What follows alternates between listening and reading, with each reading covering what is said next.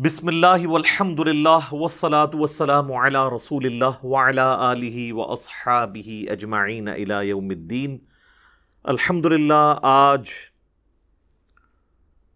27 सितंबर 2020 की इल्मी-ओ-तहक़ीक़ी मजलिस नंबर 132 132 नंबर की स्टूडियो रिकॉर्डिंग होने जा रही है।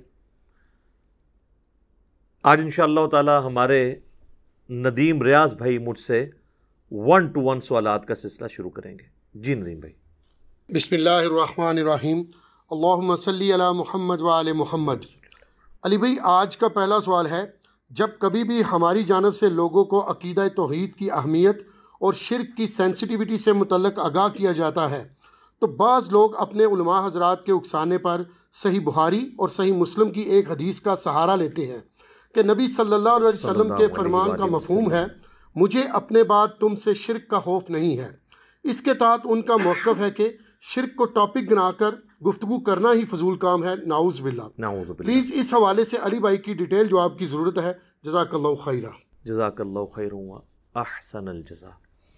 मेरे भाइयों, सबसे पहले तो मैं जवाबन अर्ज़ करूँगा कि ये उम्मत मुहम्मदिया सल्लल्लाहु अलैहि वालैहि वसल्लम का अलमिया है कि यहाँ पर उलमाए सू ने बड़ी नेक नियति के साथ बज़ाहिर इस उम्मत का बेड़ा गर्क किया है, नाऊज़ु बिल्लाह मिन ज़ालिक।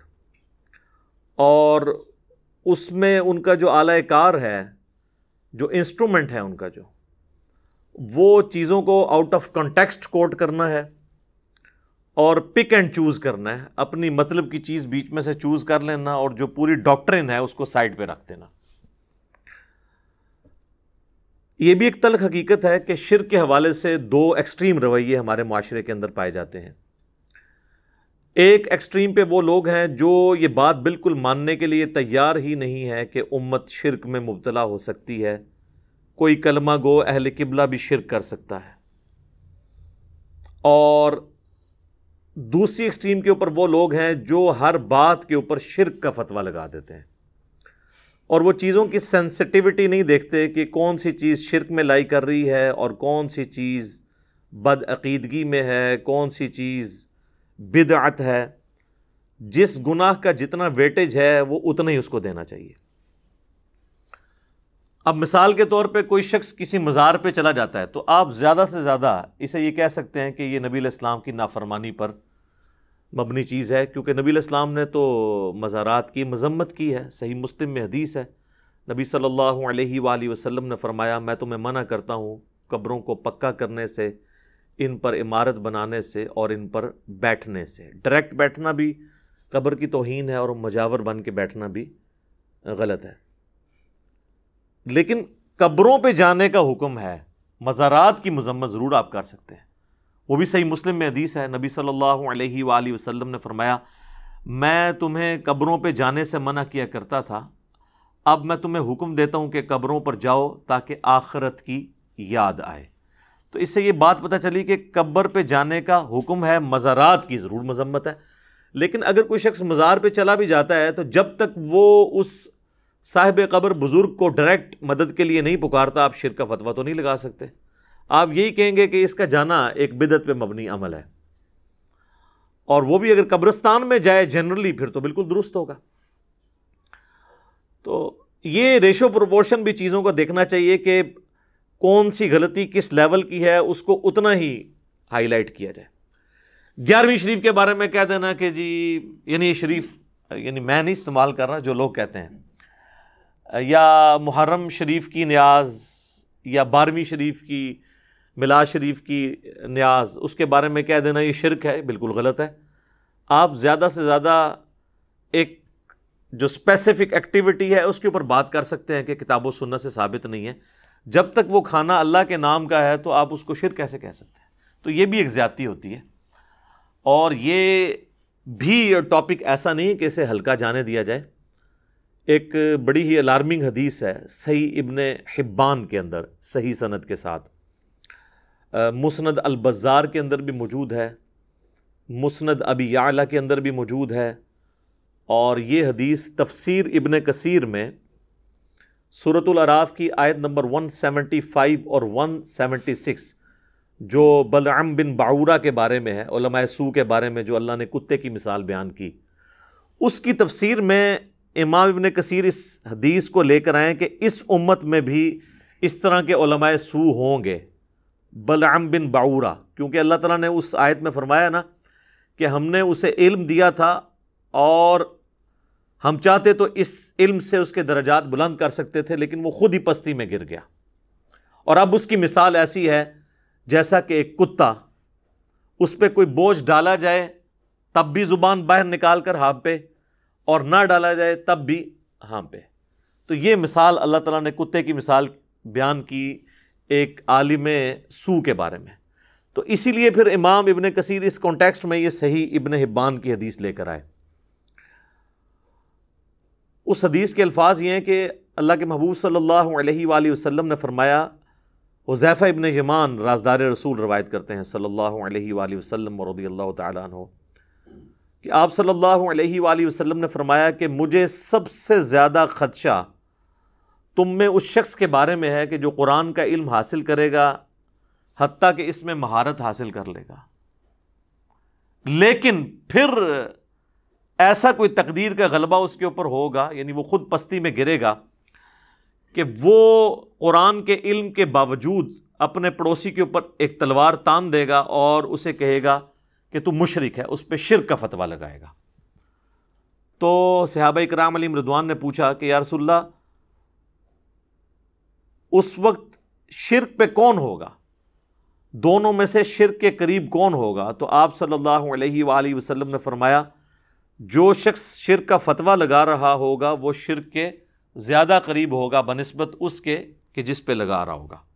یہ نہیں ہے کہ جس پہ لگا رہا ہے وہ مشرک ہوگا، یہ عربی کا ایک محاورہ ہے کہ وہ شرک کے قریب ہوگا۔ جس طرح یہ صحیح مسلم میں بھی حدیث ہے نا کہ جو خوارج ہیں ان کے خلاف قتال وہ گروہ کرے گا جو اقرب الی الحق ہوگا، حق کے قریب ہوگا۔ مراد یہ نہیں کہ دوسرا بھی حق پر ہوگا، کیونکہ وہ تو علیحدہ سے حدیث صحیح بخاری میں موجود ہے 2812، عمار کو ایک باغی جماعت قتل کرے گی، عمار ان کو اللہ اور جنت کی طرف بلائے گا، وہ جماعت دوزخ کی طرف بلائے گی۔ جو جماعت دوزخ کی طرف بلا رہی ہو وہ تھوڑی سی حق پہ بھی کیسے ہو سکتی ہے؟ تو یہ عربی کا محاورہ ہے۔ سورہ آل عمران میں بھی اس کی ایک مثال موجود ہے کہ اللہ تعالیٰ نے منافقین کے بارے میں فرمایا، جب غزوہ احد کے موقع پر وہ نبی علیہ السلام کو چھوڑ کے چلے گئے تو آپ علیہ السلام کے ساتھ جو یہ غداری کی وہ قانوناً تو مسلمان ہی تھے، قانوناً تو اصحابی تھے جب تک وہ نکلے نہیں تھے۔ تو اللہ تعالیٰ نے فرمایا کہ وہ اس دن ایمان سے زیادہ کفر کے قریب تھے۔ اس کا یہ مطلب نہیں کہ وہ مومن بھی تھے اور کافر بھی تھے، یہ عربی کا محاورہ ہے، اس لیے میں نے یہ ساتھ کلیئر کر دیا۔ تو وہ اس حدیث میں ابن حبان کی جو مسند البزار میں بھی ہے اور مسند ابی یعلا میں بھی ہے، تفسیر ابن کثیر میں بھی، سورۃ الاعراف آیت نمبر 175 کے کانٹیکسٹ میں نبی علیہ السلام فرمایا کہ جو شرک کا فتویٰ لگا رہا ہوگا نا وہ خود شرک کے زیادہ قریب ہوگا۔ وہ کیوں ہوگا قریب؟ اس کی ایکسپلینیشن دوسری حدیث سے ہوتی ہے۔ صحیح بخاری اور صحیح مسلم میں ایک متفق علیہ حدیث ہے دونوں کتابوں میں، کہ اللہ کے نبی صلی اللہ علیہ وآلہ وسلم نے فرمایا، جس شخص نے کسی دوسرے کو کہا اے کافر یا اے فاسق، تو دونوں میں سے کافر یا فاسق ہو گیا۔ اگر تو کہنے والا صحیح کہہ رہا تھا تو جسے کہا وہ ہو گیا، اور اگر کہنے والا غلط کہہ رہا تھا تو جسے اس نے کہا وہ تو نہیں تھا تو فتویٰ اس کے اوپر لوٹ آئے گا۔ تو یہاں پر بھی وہ جو پڑوسی پہ تلوار تانے گا اور اس کو کہے گا کہ تو مشرک ہے، تلوار تاننے کے بھی الفاظ ہیں۔ تو یہ بس اسپیسیفکلی خوارج کے بارے میں ہے جو مولا علی رضی اللہ تعالیٰ عنہ علیہ السلام کے دور میں ظاہر ہوئے، اور بخاری مسلم میں حدیث ہے، ابو سعید خدری کہتے ہیں کہ ہم نے سیدنا علی کے ساتھ مل کر ان کے خلاف قتال کیا تھا۔ لیکن یہ سلسلہ وہاں پر رکا نہیں ہے، یہ سلسلہ قیامت تک جاری رہے گا۔ سنن نسائی میں حدیث ہے کہ خوارج قیامت تک نکلتے رہیں گے، اور ان کا آخری گروہ جو ہے وہ دجال کے ساتھ مل کے مسلمانوں کے خلاف لڑے گا۔ ٹھیک ہے، تو یہ حضرت علی کے جو دشمن ہیں، ناصبی ہیں، خارجی ہیں، یہ ہمیشہ رہیں گے۔ ہم نے ان کو کافی حد تک ایکسپوز کر دیا اللہ کے فضل سے الحمدللہ۔ رافضیوں کو تو اہل سنت کے ہاں پہلے ہی ایکسپوز کیا گیا تھا، تو ناصبی بھی الحمدللہ ایکسپوز ہو چکے ہیں۔ آج یہ ٹاپک نہیں ہے، میں اسے چھوڑتا ہوں یہیں پر۔ اچھا، اب دوسری طرف جو دوسری ایکسٹریم پہ جو کہہ رہے ہیں شرک ختم ہو چکا ہے، ان کی بھی آپ ہٹ درمی کا لیول دیکھیں کہ بالکل ننگا اور اریاں شرک ہوتے ہوئے دیکھ کے بھی انہوں نے آنکھیں بند کی ہوئی ہیں۔ کیا اس وقت اہل تشیع کے ممبروں پر ان کا جو ایک خاص اسکول آف تھاٹ ہے نصیریہ، ان کے ذاکرین قابض نہیں ہیں اور وہ اعلانیہ نعوذ باللہ علی اللہ حسین جل جلالہ یہ الفاظ استعمال کرتے ہیں، علی رازق، علی خالق، نعوذ باللہ، اور باقاعدہ اہل تشیع کے علماء نے ان پہ کفر کے فتوے دیے ہیں؟ تو وہ ہے تو مسلمانوں کا ہی گروہ ہے نا، یہودی عیسائیوں میں سے تو نہیں وہ آئے، مسلمانوں کا ہی گروہ ہے، تو کلمہ گو بھی ہے، اللہ کے نبی علیہ السلام کو بھی آخری پیغمبر مان رہا ہے، اس کے باوجود سیدنا علی کے بارے میں بھی اس طرح کی بات کر کے، تو وہ کلمہ گو مشرک کیا وہ نہیں ہے؟ اہل تشیع خود مانتے ہیں کہ ہاں جی ہماری صفوں میں کلمہ گو مشرک موجود ہیں۔ سید جواد نقوی صاحب نے باقاعدہ کہا ہے کہ اعلانیہ شرک ہے، تو وہ کلمہ گو مشرک ہے نا، ان کو آپ کافر مشرک تو نہیں کہیں گے؟ کافر مشرک تو ہوں گے یہودی، عیسائی، ہندو، بدھسٹ، یہ تو کلمہ گو مشرک ہے نا۔ اور اہل سنت کے ہاں بھی صوفیاء کے اندر پہلے تو یہ طبقہ بہت بڑے لیول پہ تھا، ابھی بھی اس کی باقیات جو ہے وہ جاہل صوفیاء کے اندر موجود ہیں، حلولیہ، جن کا یہ عقیدہ ہے کہ اللہ تعالیٰ انسان کے اندر حلول کر جاتا ہے، نعوذ باللہ من ذالک۔ اور یہ اتنا ایک مانا ہوا عقیدہ ہے صوفیاء کے ہاں کہ تصوف پہ جو پہلی باقاعدہ کتاب لکھی گئی فارسی زبان کے اندر، عربی میں تو اس سے پہلے بھی کتابیں موجود تھیں، فارسی زبان میں کشف المحجوب لکھی گئی، علی بن عثمان حجویری المتوفا 465 ہجری، انہوں نے تصوف کے 12 فرقے لکھے ہیں، اور اس میں انہوں نے لکھا کہ 10 جو ہیں یہ حق پر مبنی ہیں اپنے فروعی اختلافات کے باوجود، لیکن جو آخری 2 ہیں نا وہ گمراہی پر مبنی ہیں، اور ان میں سے انہوں نے ایک کہا حلولیہ، جن کا یہ عقیدہ ہے کہ اللہ انسان کے اندر حلول کر جاتا ہے، نعوذ باللہ، جس کی ہی آپ ایک سمجھ سکتے ہیں کہ فارم کسی حد تک یہ وحدت الوجود کا عقیدہ ہے، اگرچہ اگر اس کی تعویل ان سے پوچھی جائے تو وہ کچھ اور کرتے ہیں، اس پہ تو ہم فتویٰ نہیں لگاتے، لیکن جو عموماً وحدت الوجود کی تعبیر کی جاتی ہے وہ تو بڑی غلط ہے۔ ہماؤست پینتھیزم کا عقیدہ کہ خالق اور مخلوق میں کوئی فرق نہیں، خالق نے ہی مخلوق کا روپ نعوذ باللہ دھار لیا ہے، تو یہ حلولیہ کو تو خود صوفیاء اہل سنت کے گمراہ کہتے ہیں۔ تو یہ حلول کا عقیدہ کیا شرک کا عقیدہ نہیں ہے؟ حادث کو قدیم سے الگ کرنے کا نام توحید ہے، حادث ہم ہیں اور قدیم اللہ ہے، اور جب کوئی کہے کہ دونوں چیزیں ایک ہیں اور پھر کہ ہک ہے ہک ہے ہک ہے، جڑا ہک کی ڈھو آ کے وہ کافر و مشرک ہے، جب یہ اشعار بولے جائیں کہ ایک کو جو 2 کہہ دے وہ کافر و مشرک ہے، حالانکہ ایک کو 2 کہنا ہی توحید ہے۔ خالق کو مخلوق سے الگ کرنے کا نام، قدیم کو حادث سے الگ کرنے کا نام توحید ہے، تو یہ اریاں شرک ہمیں نظر آ رہا ہے۔ ابھی تو میں ان چیزوں کی بات ہی نہیں کر رہا کہ جو فزیکلی آپ یوٹیوب پہ ویڈیوز دیکھ سکتے ہیں، لوگ قبروں کو ڈائریکٹ سجدہ کر رہے ہیں، اس میں پھر وہ اس تفریق میں پڑ جاتے ہیں، یہ سجدہ تعظیمی نہیں ہے، سجدہ عبادت نہیں ہے، سجدہ تعظیمی ہے، وہ ہم ان بحثوں میں نہیں پڑھتے۔ کیا مسلمان کو یہ زیب دیتا ہے کہ قبر کے آگے جا کے جھک جائے؟ پھر ہندو جب ہمارا مذاق اڑاتے ہیں کہ یار ہم تو پھر بھی کھڑے ہوئے کو پوجتے ہیں، تم تو لیٹے ہوئے کو پوجتے ہو، پھر ہمیں برا نہیں لگنا چاہیے جب ہماری حرکتیں ایسی ہیں۔ ویسے علماء تو اسے کنڈیم کرتے ہیں، لیکن ان علماء کی جرت ہے کہ ان لوگوں کو روکیں، کیونکہ مزارات کے اوپر تو انہی علماء اور انہی پیر عظام کا قبضہ ہے، انہی مزارات کے اوپر ان بزرگوں کو کھڑے ہو کے کوئی گالی دے سارے روکنے کے لیے پہنچ جائیں گے، اور اسی مزار کے اوپر اللہ کو گالیاں دی جا رہی ہیں۔ جی، شرک کرنے والا اللہ کو گالی دیتا ہے۔ سورہ مریم میں آیا کہ قریب ہے آسمان پھٹ پڑے، زمین شک ہو جائے اور پہاڑ ریزہ ریزہ ہو جائیں، ان دعوا للرحمن ولدا، جو رحمان کے لیے بیٹا تجویز کرتے ہیں، یعنی یہ بھی ایک شرک کی فارم ہے۔ اگر زمین و آسمان اور پہاڑوں کے احساسات ہوں تو ان پہ پھٹ پڑے جو اللہ کے ساتھ شرک کرتے ہیں۔ تو یہ اس قسم کے عقائد کرنا، جو چیزیں اللہ کے ساتھ خاص تھیں وہ غیر اللہ کے ساتھ کرنا، تو کیا یہ شرک کی کیٹیگری میں فال نہیں کرے گا؟ چاہے آپ اسے کہہ لیں کہ یہ اعتقادی شرک نہیں ہے، عملی شرک تو ہے نا۔ ہم نہیں کہتے عقیدے میں وہ مشرک ہیں کہ وہ اسے رب مان کے کر رہے ہیں، لیکن عملاً تو یہ شرک ہے نا۔ ایک تعظیمی والا بھی ایشو تھا، وہ بھی کل ہو گیا، سنن نبی داؤد میں حدیث ہے، سنن ابن ماجہ کے اندر حدیث ہے، اور یہ حدیث جو ہے وہ مشکات کے اندر بھی موجود ہے کہ ایک صحابی نے آ کر نبی صلی اللہ علیہ وآلہ وسلم کو سجدہ کیا. آپ نے فرمایا سر اٹھا، یہ کیا کر رہا ہے؟ اس نے کہا کہ میں ہیرا نامی شہر جو ہے کوفے کے پاس وہاں گیا اور میں نے دیکھا کہ لوگ اپنے سردار کو سجدہ کرتے ہیں، تو آپ تو اللہ کے رسول ہیں، تو میں آپ کو کیوں نہ سجدہ کروں؟ تو آپ صلی اللہ علیہ وآلہ وسلم نے فرمایا کہ مجھے بتاؤ جب میں فوت ہو جاؤں گا اور تم میری قبر سے گزرو گے، کیا میری قبر پہ بھی سجدہ کرو گے؟ اس نے کہا نہیں یا رسول اللہ. یعنی اتنا ان کو بھی پتا تھا، جو ڈائریکٹ سجدہ کرنے والے ہیں ان کو بھی پتا ہے کہ قبر والا سجدہ ذرا مسئلہ خراب ہو جائے گا. تو پھر آپ نے فرمایا کہ اگر میں سجدہ جائز سمجھتا تو بیویوں سے کہتا کہ اپنے خاوندوں کو سجدہ کریں اس حق کے سبب جو اللہ تعالیٰ نے ان کو دیا ہے. آپ اندازہ کریں ایک صحابی کا اجتہاد بھی نبی علیہ السلام نے ریجیکٹ کر دیا ہے کیونکہ کتاب و سنت کی تعلیمات کے خلاف تھا. اجتہاد انہوں نے اپنی جگہ بالکل ٹھیک کیا تھا لیکن کتاب و سنت سے ٹکرا رہا تھا. تو سجدہ تعظیمی تو ویسے ہی اس امت میں ختم ہو چکا ہے.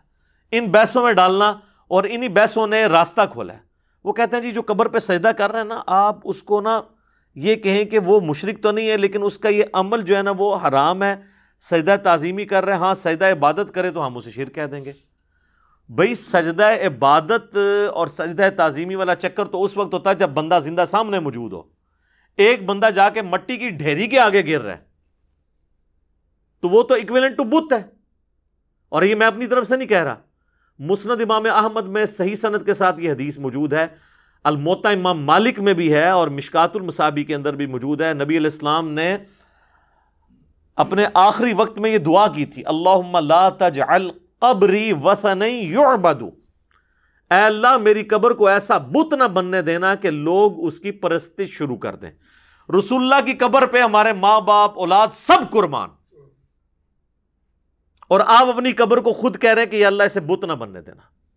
زندہ بندے کو سجدہ کرنا اور ہوتا ہے لیکن قبر پہ اسی شخص کو جا کے کرنا، نبی علیہ السلام نے اس کے لیے لفظ وثن، بت کا لفظ استعمال کیا.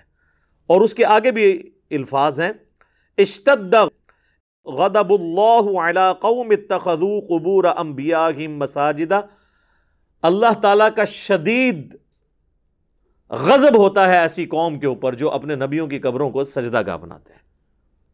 اور یہ جو آخری والے الفاظ ہیں نا، یہ تو بخاری اور مسلم دونوں میں موجود ہے کہ اللہ کی لعنت ہو یہود و نصارہ پر جنہوں نے اپنے نبیوں کی قبروں کو سجدہ گاہ بنا لیا تھا. یہ بڑی لمبی حدیث ہے، انشاءاللہ یہ جب موقع آئے گا میں اس کو اسی ویڈیو کے اندر بیان کر دوں گا. ابھی محل نہیں کہ میں اس کو ڈیٹیل کے ساتھ بیان کروں. ابھی تو میں یہ تمہیدی گفتگو کر رہا تھا اس حوالے سے. اب آ جائیں میرے بھائیوں اس حدیث کی طرف جس کو آؤٹ آف کانٹیکسٹ کوٹ کیا جاتا ہے.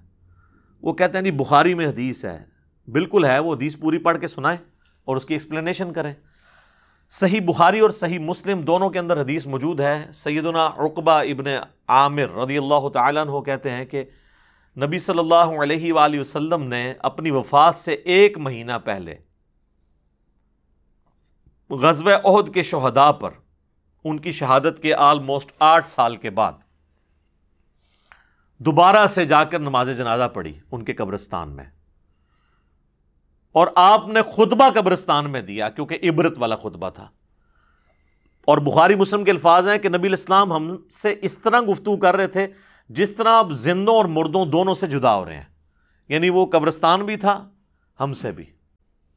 اور آپ صلی اللہ علیہ وآلہ وسلم نے فرمایا کہ دیکھو مجھے اپنے بعد تم سے یہ خطرہ تو اب باقی نہیں رہا کہ تم شرک کرنے لگو، البتہ مجھے اس بات کا ڈر ہے کہ تم دنیا کی مال کی محبت میں پھنس جاؤ گے. اور پھر آگے الفاظ ہیں کہ پھر اس مال کی محبت میں تم ایک دوسرے کو قتل کرو گے جس طرح اگلے لوگوں نے قتل کیا، اور پھر تم بھی تباہ و برباد کر دیے جاؤ گے جس طرح اگلے لوگ تباہ و برباد کر دیے گئے. وَلِعَاذُ بِاللَّهِ تَعَالَى. اور اب یہ حدیث پہ 15 منٹ بولا جا سکتا ہے کہ نبی علیہ السلام کی وفات کے بعد کس طریقے سے یہ معاملات بگڑے اور بنو امیہ نے کس طریقے سے نبی علیہ السلام کی اس امت کے اوپر ظلم ڈھائے اور ایک فتنوں کی تار بن گئی.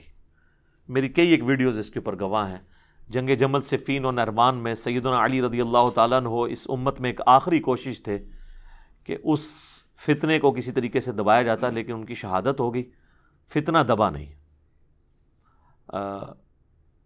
سنن نسائی الکبریٰ کے اندر یہ حدیث ہے، المستدرک للحاکم کے اندر موجود ہے کہ نبی علیہ السلام نے سیدنا علی سے فرمایا تھا کہ تیری مثال میری امت میں صالح علیہ السلام کی قوم سمود کی اونٹنی کی سی ہے۔ انسانی تاریخ میں دو بدبخت گزرے ہیں، اگلے زمانوں میں سب سے بڑا بدبخت وہ تھا جس نے اس اونٹنی کو قتل کیا، جس کی وجہ سے اللہ کا عذاب آ گیا، اور میری امت کا سب سے بڑا بدبخت وہ ہوگا جو تیری داڑھی کو تیرے سر کے خون سے رنگ دے گا۔ تو جس طرح قوم سمود پہ عذاب آیا نا اس اونٹنی کو قتل کرنے کی وجہ سے، جو اللہ کی اونٹنی تھی، یہاں پر بھی اللہ کے اس ولی کو قتل کرنے کے پاداشت میں، جس نے امت کو دوبارہ سے ابو بکر و عمر رضی اللہ تعالی عنہما علیہم السلام کی خلافت کی ڈگر پہ چلانے کی کوشش کی، اس امت پہ بھی ایسا عذاب مسلط ہوا کہ آج تک ہمیں دوبارہ اس طریقے سے اسلامی حکومت صحیح معنوں میں نصیب نہیں ہو سکی، سوائے بیچ میں 1-2-2.5 سال عمر بن عبدالعزیز کے ہیں۔ ادروائز آپ مسلمان حکومتیں کہہ سکتے ہیں، بنو امیہ، بنو عباس کی، یا سلطنت عثمانیہ کی، یا ایوبیوں کی، لیکن آپ یہ نہیں کہہ سکتے کہ وہ اسلامی حکومتیں تھیں۔ تو نبی علیہ السلام کے بعد یہ سب کچھ ہوا۔ یہ میں نے اس لیے بیچ میں ذکر کیا ہے کہ ڈاکٹر طاہر القادری صاحب نے یہ حدیث بیان کی نا، اور پھر انہوں نے اپنی پبلک کو ایکسپلائٹ کیا۔ انہوں نے کہا میں آپ کو پہلے ہی بتا دیتا ہوں، جب آپ مخالفین کے سامنے یہ حدیث رکھیں گے نا تو وہ کہیں گے یہ تو صحابہ کے بارے میں ہے کہ مجھے تم سے شرک کا خوف نہیں ہے، بلکہ یہ خطرہ ہے کہ دنیا کی مال کی محبت میں پڑ جاؤ گے اور ایک دوسرے کو قتل کرو گے۔ وہ کہتے ہیں جب یہ کریں نا تو ان کو آگے سے آپ نے، یعنی میری زبان میں ان کو پھکی دینی ہے، آپ نے جو یہ اس کی تشریح کریں گے ان کو کہنا اچھا پھر جرت کرو یہ کہو کہ یہ صحابہ پہ حدیث فٹ ہوتی ہے نا، تو صحابہ جو تھے وہ شرک میں مبتلا نہیں ہوئے تھے لیکن دنیا کے مال میں پھنس گئے تھے۔ اور یہ کون کہ 295 سی لوانی کسی نے اپنے ہوتے؟ حالانکہ معذرت کے ساتھ ڈاکٹر طاہر القادری صاحب حافظہ اللہ تعالی من الجنت والناس، ان سے زیادہ کس کو پتا ہے کہ بنو امیہ کس طریقے سے دنیا کی محبت میں مبتلا ہوئی؟ ان کو بتانے کی ضرورت ہے؟ لیکن ایک ٹکٹ میں 2 مزے کرتے ہیں یہ لوگ۔ ان کو نہیں پتا کیا ہوا ہے، جنگ جمل صفین نہروان کیوں ہوئی ہے، اس کے پیچھے کیا موٹیوز تھے، سب کو پتا ہے۔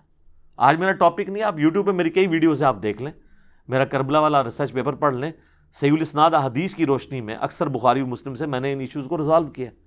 تو وہ کہتے ہیں آپ نے ان کو یہ کہنا ہے تو وہ خود بخود بیک فوٹ پہ چلے جائیں گے۔ نہ سر، ہم نہیں جائیں گے۔ آل امیہ کے خدمت گزار تو چلے جا سکتے ہیں، ہم تو نہیں جا سکتے، ہم تو پہلے ہی جناب چلتی پھرتی 302 ہیں علمی۔ کہ میرے بھائیوں واقعی ایسا ہوا ہے۔ اچھا دوسرا، اگر آپ نے محتاط اس کی تشریح کرنی ہے تو آپ یوں کریں کہ نبی علیہ السلام کے ڈائریکٹ مخاطبین صحابہ تھے، آپ فرمایا تم سے مجھے شرک کا خدشہ نہیں مگر دنیا کے مال میں پھنس جاؤ گے، اور صحابہ کے ذریعے پوری امت کو خطاب تھا۔ یہ بات تو طے ہے کہ پوری امت دنیا کے مال کے فتنے میں نہیں پھنسی، چند لوگ تو ہمیشہ اس فتنے سے آزاد رہتے ہیں نا، تو ہم کہتے ہیں صحابہ رہے ایکسکلوڈنگ بنو امیہ میرے نزدیک، اور آپ چلیں ان کو بیچ میں ڈال لیں تاکہ آپ کو بات سمجھ آ جائے کسی طریقے سے۔ تو نبی علیہ السلام کے مبارک زمانے میں صحابہ وہ گروہ تھے کہ جو حق پر قائم رہے اور ان سے شرک کا صدور نہیں ہوا، اور دنیا کی مال کی محبت میں وہ لوگ پھنسے جو نبی علیہ السلام کی وفات کے بعد مرتد ہو گئے۔ بخاری مسلم میں آتا ہے کہ کئی قبائل جو مرتد ہوئے ہیں نبی علیہ السلام کی وفات کے بعد، جو فتح مکہ پر مسلمان ہو چکے ہوئے تھے۔ منکرین زکوٰۃ کون تھے؟ زکوٰۃ کافروں سے تو نہیں لی جاتی، مرتد ہوئے، اور یہی ہیں جن کے بارے میں بخاری اور مسلم پہ آتا ہے کہ میرے حوض کوثر پہ کچھ اصحاب لائے جائیں گے اور میں کہوں گا اصحابی اصحابی، اور ایک حدیث میں اصیحابی اصیحابی، یہ تو میرے صحابہ ہیں۔ تو مجھے بتایا جائے گا آپ کو نہیں پتا، آپ کے بعد یہ دین سے الٹے قدم پھر گئے تھے اور انہوں نے دین میں بدعتیں جاری کر دی تھی۔ تو نبی علیہ السلام کہتے ہیں پھر میں بھی اس وقت وہی کہوں گا جو عبد صالح عیسیٰ ابن مریم کہیں گے، اے اللہ جب تک میں ان میں موجود رہا ان پر گواہ تھا، جب تو نے مجھے اٹھا لیا پھر تو ہی ان پر گواہ ہے۔ اب تیری مرضی ہے، تیرے بندے چاہے انہیں عذاب دے چاہے بخش دے۔ اور نبی علیہ السلام فرماتے ہیں پھر میں کہوں گا سحقن سحقن لمن غیر بعدی، ان کو مجھ سے دور کر دو جنہوں نے میرے بعد میرے دین کو بدل دیا۔ اچھا، اس حدیث کے راوی کہتے ہیں کہ یہ وہ لوگ ہوں گے جو نبی علیہ السلام کی وفات کے بعد مرتد ہو گئے اور سیدنا ابو بکر نے ان کے خلاف قتال کیا۔ سیدنا ابو بکر کے دور میں جو مرتد ہوئے اور حضرت ابو بکر کے دور سے پہلے وہ مسلمان تھے، وہ کون ہیں؟ بریلوی، دیوبندی، اہل حدیث، شیعہ، یا قانوناً صحابہ؟ اسی لیے اصحابی کے الفاظ ہیں، یہ لے آتے ہیں امتی والے طریق کو، وہ الگ سے ہے، یہاں تو اسپیسیفکلی یہ ہے۔ تو دنیا کی محبت میں ہی ہوئے نا، زکوٰۃ دینے سے انکار کیا، دنیا کی محبت میں ہی کیا نا، تو پڑھے تو تھے۔ ہاں، خلفائے راشدین، سابقون الاولون، سیدنا ابوبکر، عمر، عثمان و علی رضی اللہ عنہم اجمعین وعلیہم السلام اجمعین، اور ان کے پیٹرن پہ چلنے والے لوگ، وہ اس فتنے سے آزاد رہے۔ اور پھر جیسے یہ آگے معاملہ چلتا گیا، ہمیشہ ایک گروہ اس فتنے سے آزاد رہا دنیا کی محبت کے،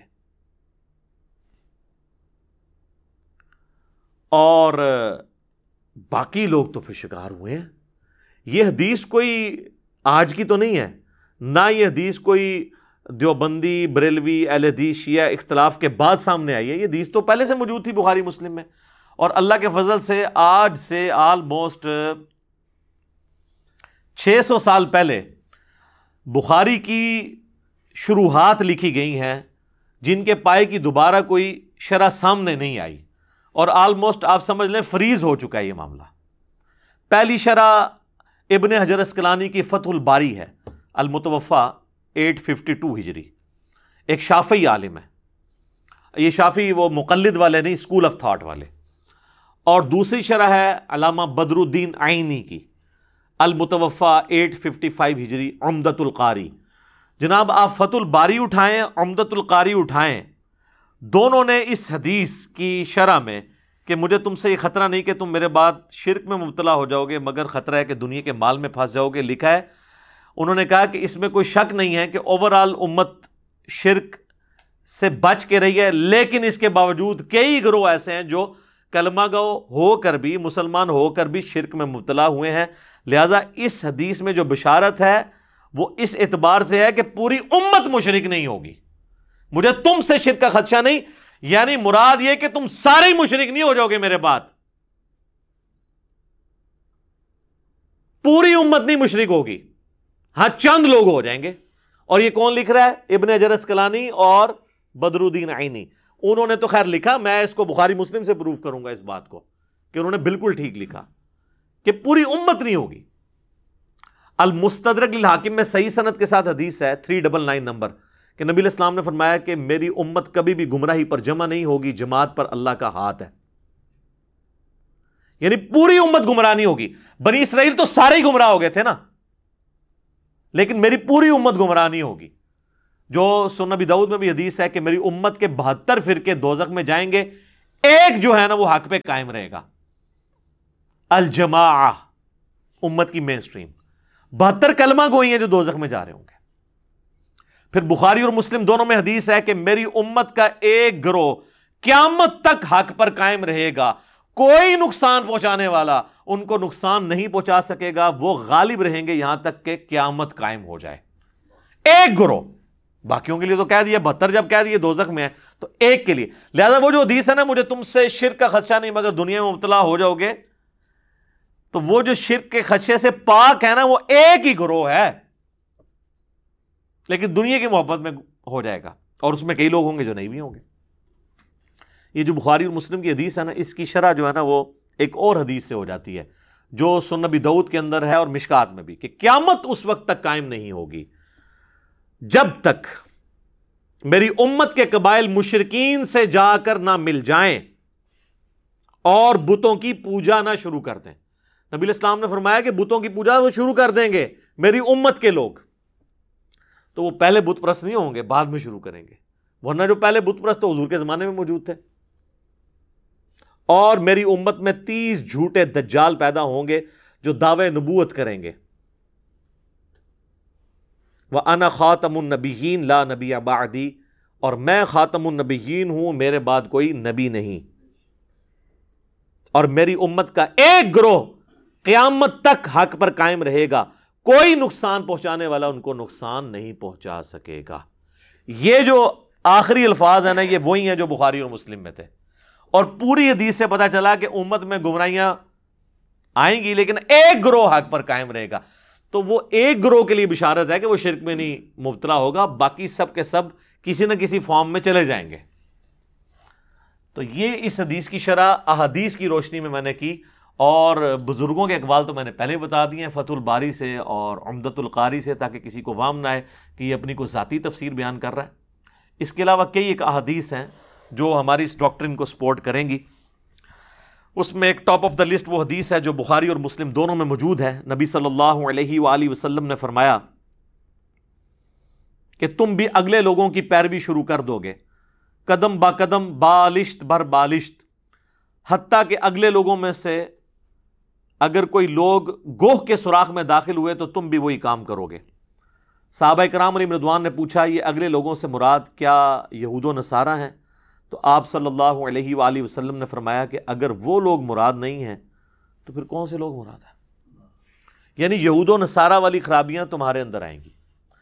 اچھا، وہ بریلویوں کے ایک اسکالر ہیں ڈاکٹر اشرف آصف جلالی صاحب، وہ توحید کانفرنس کرتے ہیں، اور وہ توحید کانفرنس کے اندر توحید نہیں بیان ہوتی، شرک کی ہر فارم کو وہ توحید بنا کر پیش کرتے ہیں، اور توحید پر حملہ کرنے والی ہر چیز کو جسٹیفائی کرتے ہیں۔ نام انہوں نے وہ توحید، جیسے ہماری بھی مسجدوں میں لکھا ہوا ہے علیکم بسنتی و سنت الخلفاء الراشدین المہدیین، ٹھیک ہے، حق چار یار نعرہ، لیکن تعلیمات جو ہے وہ حق چار یار کے بعد آنے والے لوگوں کی بیان کر رہے ہوتے ہیں، بالکل الٹ چل رہے ہوتے ہیں۔ نعرہ حق چار یار کا ہے اور فضائل بعد والوں کے بیان ہو رہے ہوتے ہیں، کیونکہ یہ دونوں تو بیک وقت نہیں ہو سکتے۔ اگر ایک بندہ کہ میں مولا علی کی فضیلت بھی بیان کروں اور مولا علی کو گالیاں دینے والے اس کے خلاف جنگیں کرنے والے کی بھی فضیلت بیک وقت بیان کروں، تو یہ کھلا تضاد ہے، یہ تو پاسبل نہیں ہے۔ ہاں، احترام صحابیت اپنی جگہ، وہ اپنی جگہ موجود ہے، لیکن فضائل بڑھا چا کر تو نہیں آپ بیان کر سکتے۔ تو وہ کہنے لگے یہ حدیث جو ہے نا بخاری اور مسلم کی کہ شرک کا خدشہ نہیں ہے، اسی کی تفسیر میں وہ توحید کانفرنس کرتے ہوئے کہتے ہیں کہ یہ جو حدیث یہ لوگ بیان کرتے ہیں نا کہ جی تم بھی اگلے لوگوں کی پیروی کرو گے، تو اس سے مراد ہے کہ اس امت میں یہود و نصارہ کے فیشن آنا شروع ہو جائیں گے، اور کہتے ہیں دیکھیں نا جی وہ یہود و نصارہ والا لباس مسلمان بھی پہن رہے ہیں، اور ان کی ساری کے سارا دین لباس میں گھسا ہوا ہے۔ یہود و نصارہ کی گاڑیاں جو انہوں نے استعمال کرتے ہیں، یہود و نصارہ کے فری میں گفٹ ملے ہوئے ان کو، وہ جو 76 موبائل جن کو میں کہتا ہوں یہ اسمارٹ فون، وہ اس میں ان کو کوئی یہود و نصارہ کی پیروی نظر نہیں آتی۔ آ کے پینٹ شرٹ اور ٹائی کے اوپر آ کے کھڑے ہو جاتے ہیں۔ حالانکہ یہ جو حدیث ہے سنن ابی داؤد کی، من تشبہ بقوم فہو منہ، جس نے جس قوم کی مشابہت اختیار کی وہ ان میں سے شمار کیا جائے گا، اس سے مراد مذہبی جو ہے وہ مشابہت ہے۔ کوئی شخص صلیب لٹکا لیتا ہے یا سکھوں والا کڑا پہن لیتا ہے یا ماتھے پہ سندور لگا لیتا ہے، باقی جو دنیاوی اعتبار سے تو تہمت جو ہے وہ ہندو بھی پہن رہے ہیں، مسلمان بھی پہن رہے ہیں، ٹائی ہندو بھی پہن رہے ہیں، سکھ بھی پہن رہے ہیں، عیسائی بھی پہن رہے ہیں۔ ویٹیکن سٹی کے پوپ نے تو ٹائی کو نہیں لگائی ہوئی ہے، سلیب لٹکائی ہوئی ہے، تو سلیب نشان ہے، ٹائی ایک الگ سے چیز ہے۔ تو ان کا سارا دین پھر اس میں گھس جاتا ہے، اور کہتے ہیں جی یہ یہود و نصارہ کے فیشن کی بات ہے کہ نبی علیہ السلام نے فرمایا کہ تم بھی وہی کام شروع کر دو گے، اس سے مراد شرکیہ چیزیں نہیں ہیں۔ ہم کہتے ہیں نا، آپ لوگ اکثر کہتے ہیں نا یہ شان نزول دسو جی، کہتے ہیں نا اے لبو اٹھ پھر شان نزول تانوں میں دسنا اے، بلکہ لبنا کیا تو میں لب لیا جائے اور پھڑو انہوں سنبھالو۔ اس کا شان نزول جو ہے وہ جامعہ ترمذی میں موجود ہے، شان ارشاد، وہ حدیث مشکات کے اندر بھی موجود ہے کہ نبی صلی اللہ علیہ وآلہ وسلم غزوہ حنین کے موقع پر اپنے اصحاب کے ساتھ جا رہے تھے، راستے میں ایک درخت دیکھا جسے ذات انوات کہا جاتا تھا، اور مشرکین جنگ پہ جانے سے پہلے اپنا اسلحہ اس کے اوپر لٹکاتے تھے جنگ میں برکت کے لیے کہ ہمیں اس کی برکت سے فتح نصیب ہو جائے گی، جس کی باقیات آج تک ہیں۔ آپ بھی درباروں پہ جو درخت ہیں ان کے اوپر آپ مختلف کلرز کی ٹاکیاں اور وہ جو ہے وہ کپڑے کے ٹکڑے باندھتے ہیں۔ تو صحابہ نے کہا کہ یا رسول اللہ آپ بھی ہمارے لیے کوئی اس طرح کا ایک درخت مقرر کر دیں کہ ہم بھی وہاں پہ برکت کے لیے اسلحہ لٹکائیں۔ تو نبی علیہ السلام کو جلال آیا، فرمایا سبحان اللہ، اللہ پاک ہے، معذوف تھا عما یشرکون، ہر اس شرک سے جو اس کے ساتھ منسوب کیا جاتا ہے۔ پھر آپ نے فرمایا تو تم نے وہی بات کر دی جو موسیٰ علیہ السلام کے ماننے والوں نے کی تھی۔ پھر نبی علیہ السلام نے سورۃ الاعراف کی آیت نمبر 138 تلاوت کی کہ موسیٰ علیہ السلام کے اصحاب جب ان کے ساتھ ایک بت کے پاس سے گزر رہے تھے جس پہ لوگ دھیان کر کے بیٹھے تھے، انہوں نے کہا آپ بھی ہمارے لیے کوئی اللہ کا ایک بت مقرر کر دیں کہ ہم اس پہ دھیان کریں۔ تو نبی علیہ السلام فرمایا جو تم نے مجھ سے برکت کے لیے درخت کی ڈیمانڈ کی ہے نا، یہ جسٹ لائک اسی طریقے سے جیسے موسیٰ کے اصحاب نے اللہ کا بت مانگا تھا۔ اب کسی نے نہیں کہا یا رسول اللہ ہم کو یہ تو نہیں کہہ رہے ہم نے درخت کے آگے جھکنا ہے، ہم نے تو برکت لینی ہے۔ یہ کہتے ہیں جب تک وہ 7 اذان نہ لگ جائیں شرک نہیں ہوگا۔ وہ تو تواڈے نماز بھی نہیں لگتے پوری طریقے نال، تو تواڈی تو نماز بھی نہیں ہوندی۔ کہانیاں بنائی ہوئی ہیں، صحابہ کو نہیں یہ پتا تھا کہ یا رسول اللہ ہم تو برکت کے لیے کہہ رہے ہیں، صرف اسلحہ ٹچ کرنا ہے، آپ ہمیں پکڑ کے بتوں کے اوپر ڈال رہے ہیں کہ یہ بت کھڑا کر رہے ہیں، ہم آپ کے تربیت یافتہ ہیں، ہم نے کہاں سے؟ پھر آپ نے وہاں پہ فرمایا کہ تم بھی اگلے لوگوں کے پیچھے چل پڑو گے۔ یہ وہی حدیث بخاری اور مسلم کی، اس کی شرح، شان نزول، شان ارشاد یہ ہے۔ یہ فیشن کے بارے میں نہیں، شرکی ایکٹیویٹیز کے بارے میں، اور واللہ وہ شرکی ایکٹیویٹیز جن کو آپ ماننے کے لیے تیار نہیں ہوں گے کہ شرکی ہیں۔ آپ کو یہ کہا جانا ہے کوئی درخت ہے اس کے ساتھ لوگ برکت کے لیے کوئی چیز ٹچ کرتے ہیں، آپ کہیں گے جی بدعت کہیں نا جی، اس کو شرک تو نہ کہیں۔ نبی علیہ السلام تو کہہ رہے ہیں یہ تو بت کے مترادف ہے۔ یہ آپ نے فرق دیکھا ہے؟ امام الموحدین صلی اللہ علیہ وآلہ وسلم کی تربیت آپ کوئی موقع نہیں جاننے دیتے تھے۔ کتاب الجمعہ چیپٹر میں حدیث ہے صحیح مسلم کے اندر، ایک صحابی خطبہ دے رہے تھے، انہوں نے کہا من یطع اللہ ورسولہ فقد رشدا، جو کوئی اللہ اور اس کے رسول کی اطاعت کرے وہ کامیاب ہو گیا۔ وَمَن يَعْصِهِمَا فَقَدْ غَوَا، اور جو ان دونوں کی نافرمانی کرے وہ گمراہ ہو گیا۔ فرمایا بئس الخطیب وانت، کتنا برا خطیب ہے تو۔ یہ کسی عربی سے ذرا پوچھیے گا جب کسی کو کہا جائے بئس الخطیب وانت، وہ اسی طرح ہی بولا جاتا ہے۔ عربیوں کو آپ کبھی دیکھیں نا، جس طرح ہمارے پٹھان بھائی آپس میں عام گفتگو میں لگتا ہے لڑ رہے ہیں، عربی بھی بالکل ایسے ہی لگتا ہے، ان کا ایک اپنا سٹائل ہے۔ تو نبی صلی اللہ علیہ وآلہ وسلم نے فرمایا کہ بڑا برا خطیب ہے تو، تجھے چاہیے تھا تو کہتا وَمَن يَعْصِ اللَّهَ وَرَسُولَهُ فَقَدْ غَوَا، جو اللہ اور اس کے رسول کی نافرمانی کرے وہ گمراہ ہو گیا۔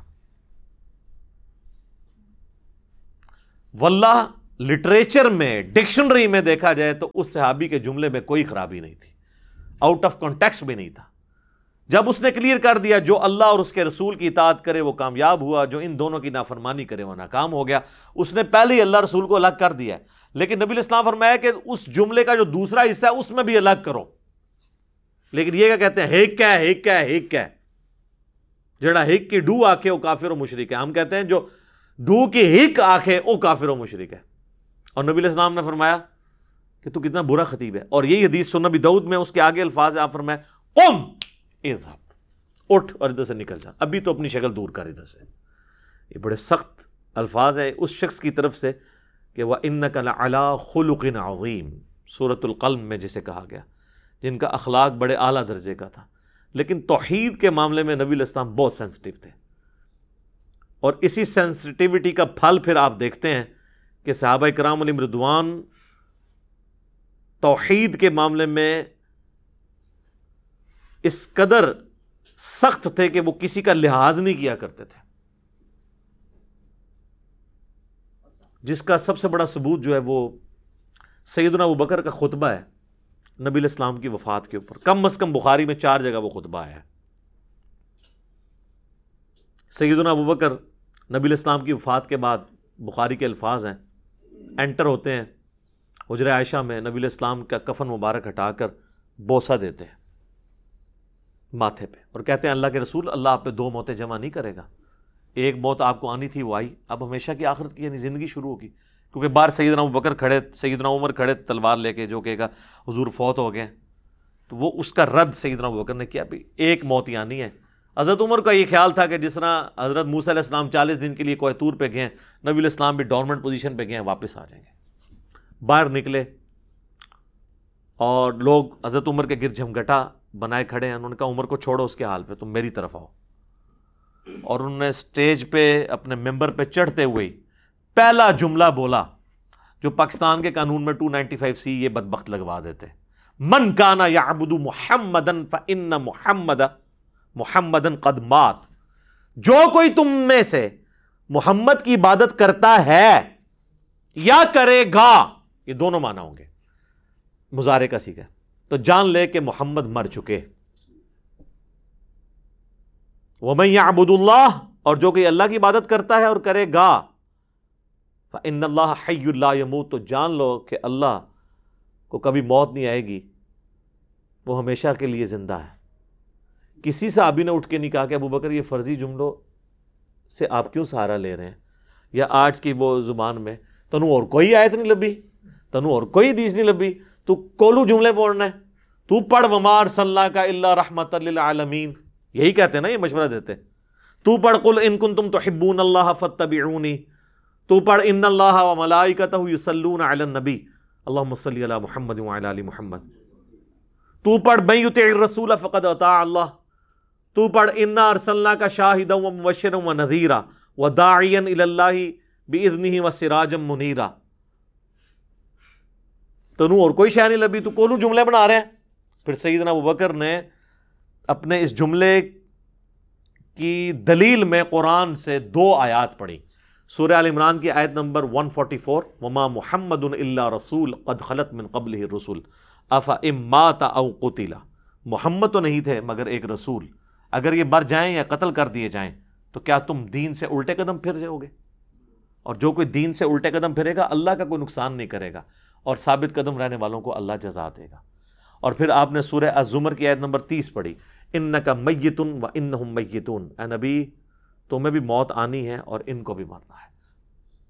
یہ 2 آیات حضرت ابوبکر نے یہ 2 آیات پڑھی ہیں حضور کی میت کے اوپر. اور میں کہتا ہوں یہ نبی الاسلام کی کامیابی ہے کہ آپ نے ایسی ٹیم پروڈیوس کی ہے جو ان کی وفات پر توحید کو آشکار کرنے والی آیات پڑھ رہی ہے, ان کی شان میں نہیں پڑھ رہی. یہ نبی الاسلام کی کامیابی ہے, ورنہ نبی الاسلام نے ایک اور عیسیٰ ابن مریم بن جانا تھا. اور یہ آپ کی تعلیمات کی برکت ہے. صحیح بخاری میں حدیث ہے, دیکھنا میری شان کو اس طرح بلند نہ کرنا جس طرح نصارہ نے کر دیا عیسیٰ ابن مریم کو, اور ڈیوینٹی میں کلیم کر دیا میں اللہ کا بندہ اور اس کا رسول ہوں, مجھے اللہ کا بندہ اور اس کا رسول ہی کہنا. تو سر پھر صحابہ نے دیکھے نا کیسی نصیحت پلے باندھی ہے کہ حضور کی میت کے اوپر گفتگو کیا ہو رہی ہے. یہ نبی الاسلام کی کامیابی ہے, یہ آپ کی تربیت کا اثر ہے. اچھا, اور اگر ناسخ و منسوخ کو بھی دیکھا جائے, یہ تو حدیث جو ہے نا وہ تو حضور کی وفات سے 1 مہینہ پہلے کی ہے کہ مجھے تم سے شرک کا خدشہ نہیں, اور وہ میں نے بتایا آؤٹ آف کانٹیکسٹ یہ کوٹ کرتے ہیں. ہم آپ کو نبی الاسلام کی بیماری کے دنوں کی پھر حدیث بتا دیتے ہیں, 5 دن پہلے کی, 2 دن پہلے کی, 1 دن پہلے کی. وہ بخاری اور مسلم دونوں میں حدیث ہے. اما عائشہ کہتی ہیں کہ نبی صلی اللہ علیہ وآلہ وسلم کے وفات کے دن قریب تھے, اور آپ پر مرض کی جب شدت ہوتی تھی تو آپ اس تکلیف کی وجہ سے اپنے چہرہ مبارک سے چادر کو بار بار ہٹاتے تھے, اور پانی کا ایک برتن تھا اس سے ہاتھ گیلا کر کے تو وہ بخار کی گرمی کو ٹھنڈا کرتے تھے, اور ساتھ ساتھ کہتے جاتے تھے لعن اللہ الیہود والنصارى اتخذوا قبور انبیائہم مساجدا. اللہ کی لعنت ہو یہود و نصارہ پر, انہوں نے اپنے نبیوں کی قبروں کو سجدہ گاہ بنا لیا تھا.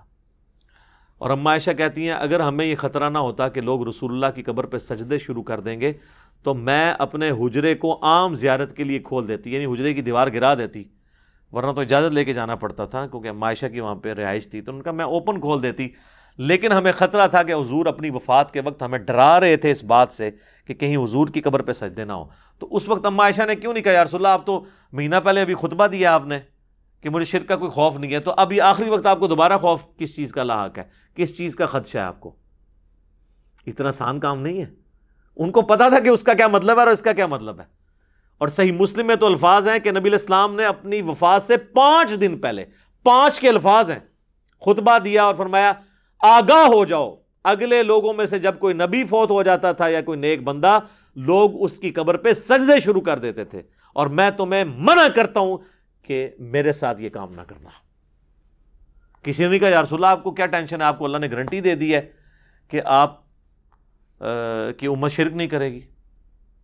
اور پھر وفات کے دنوں میں مسند امام احمد میں اور الموطا امام مالک میں، مشکات میں بھی حدیث موجود ہے، نبی علیہ السلام دعا کیا کرتے تھے اللہم لا تجعل قبری وثنا یعبد، اے اللہ میری قبر کو ایسا بت نہ بننے دینا کہ لوگ اس کی عبادت کریں. نبی علیہ السلام نے اپنی مبارک قبر کو، جس پہ ہمارا تن من دھن ماں باپ اولاد سب قربان، اس قبر کو بھی بت سے تشبیہ دے دی کہ اگر اس کی بھی عبادت کی جائے گی.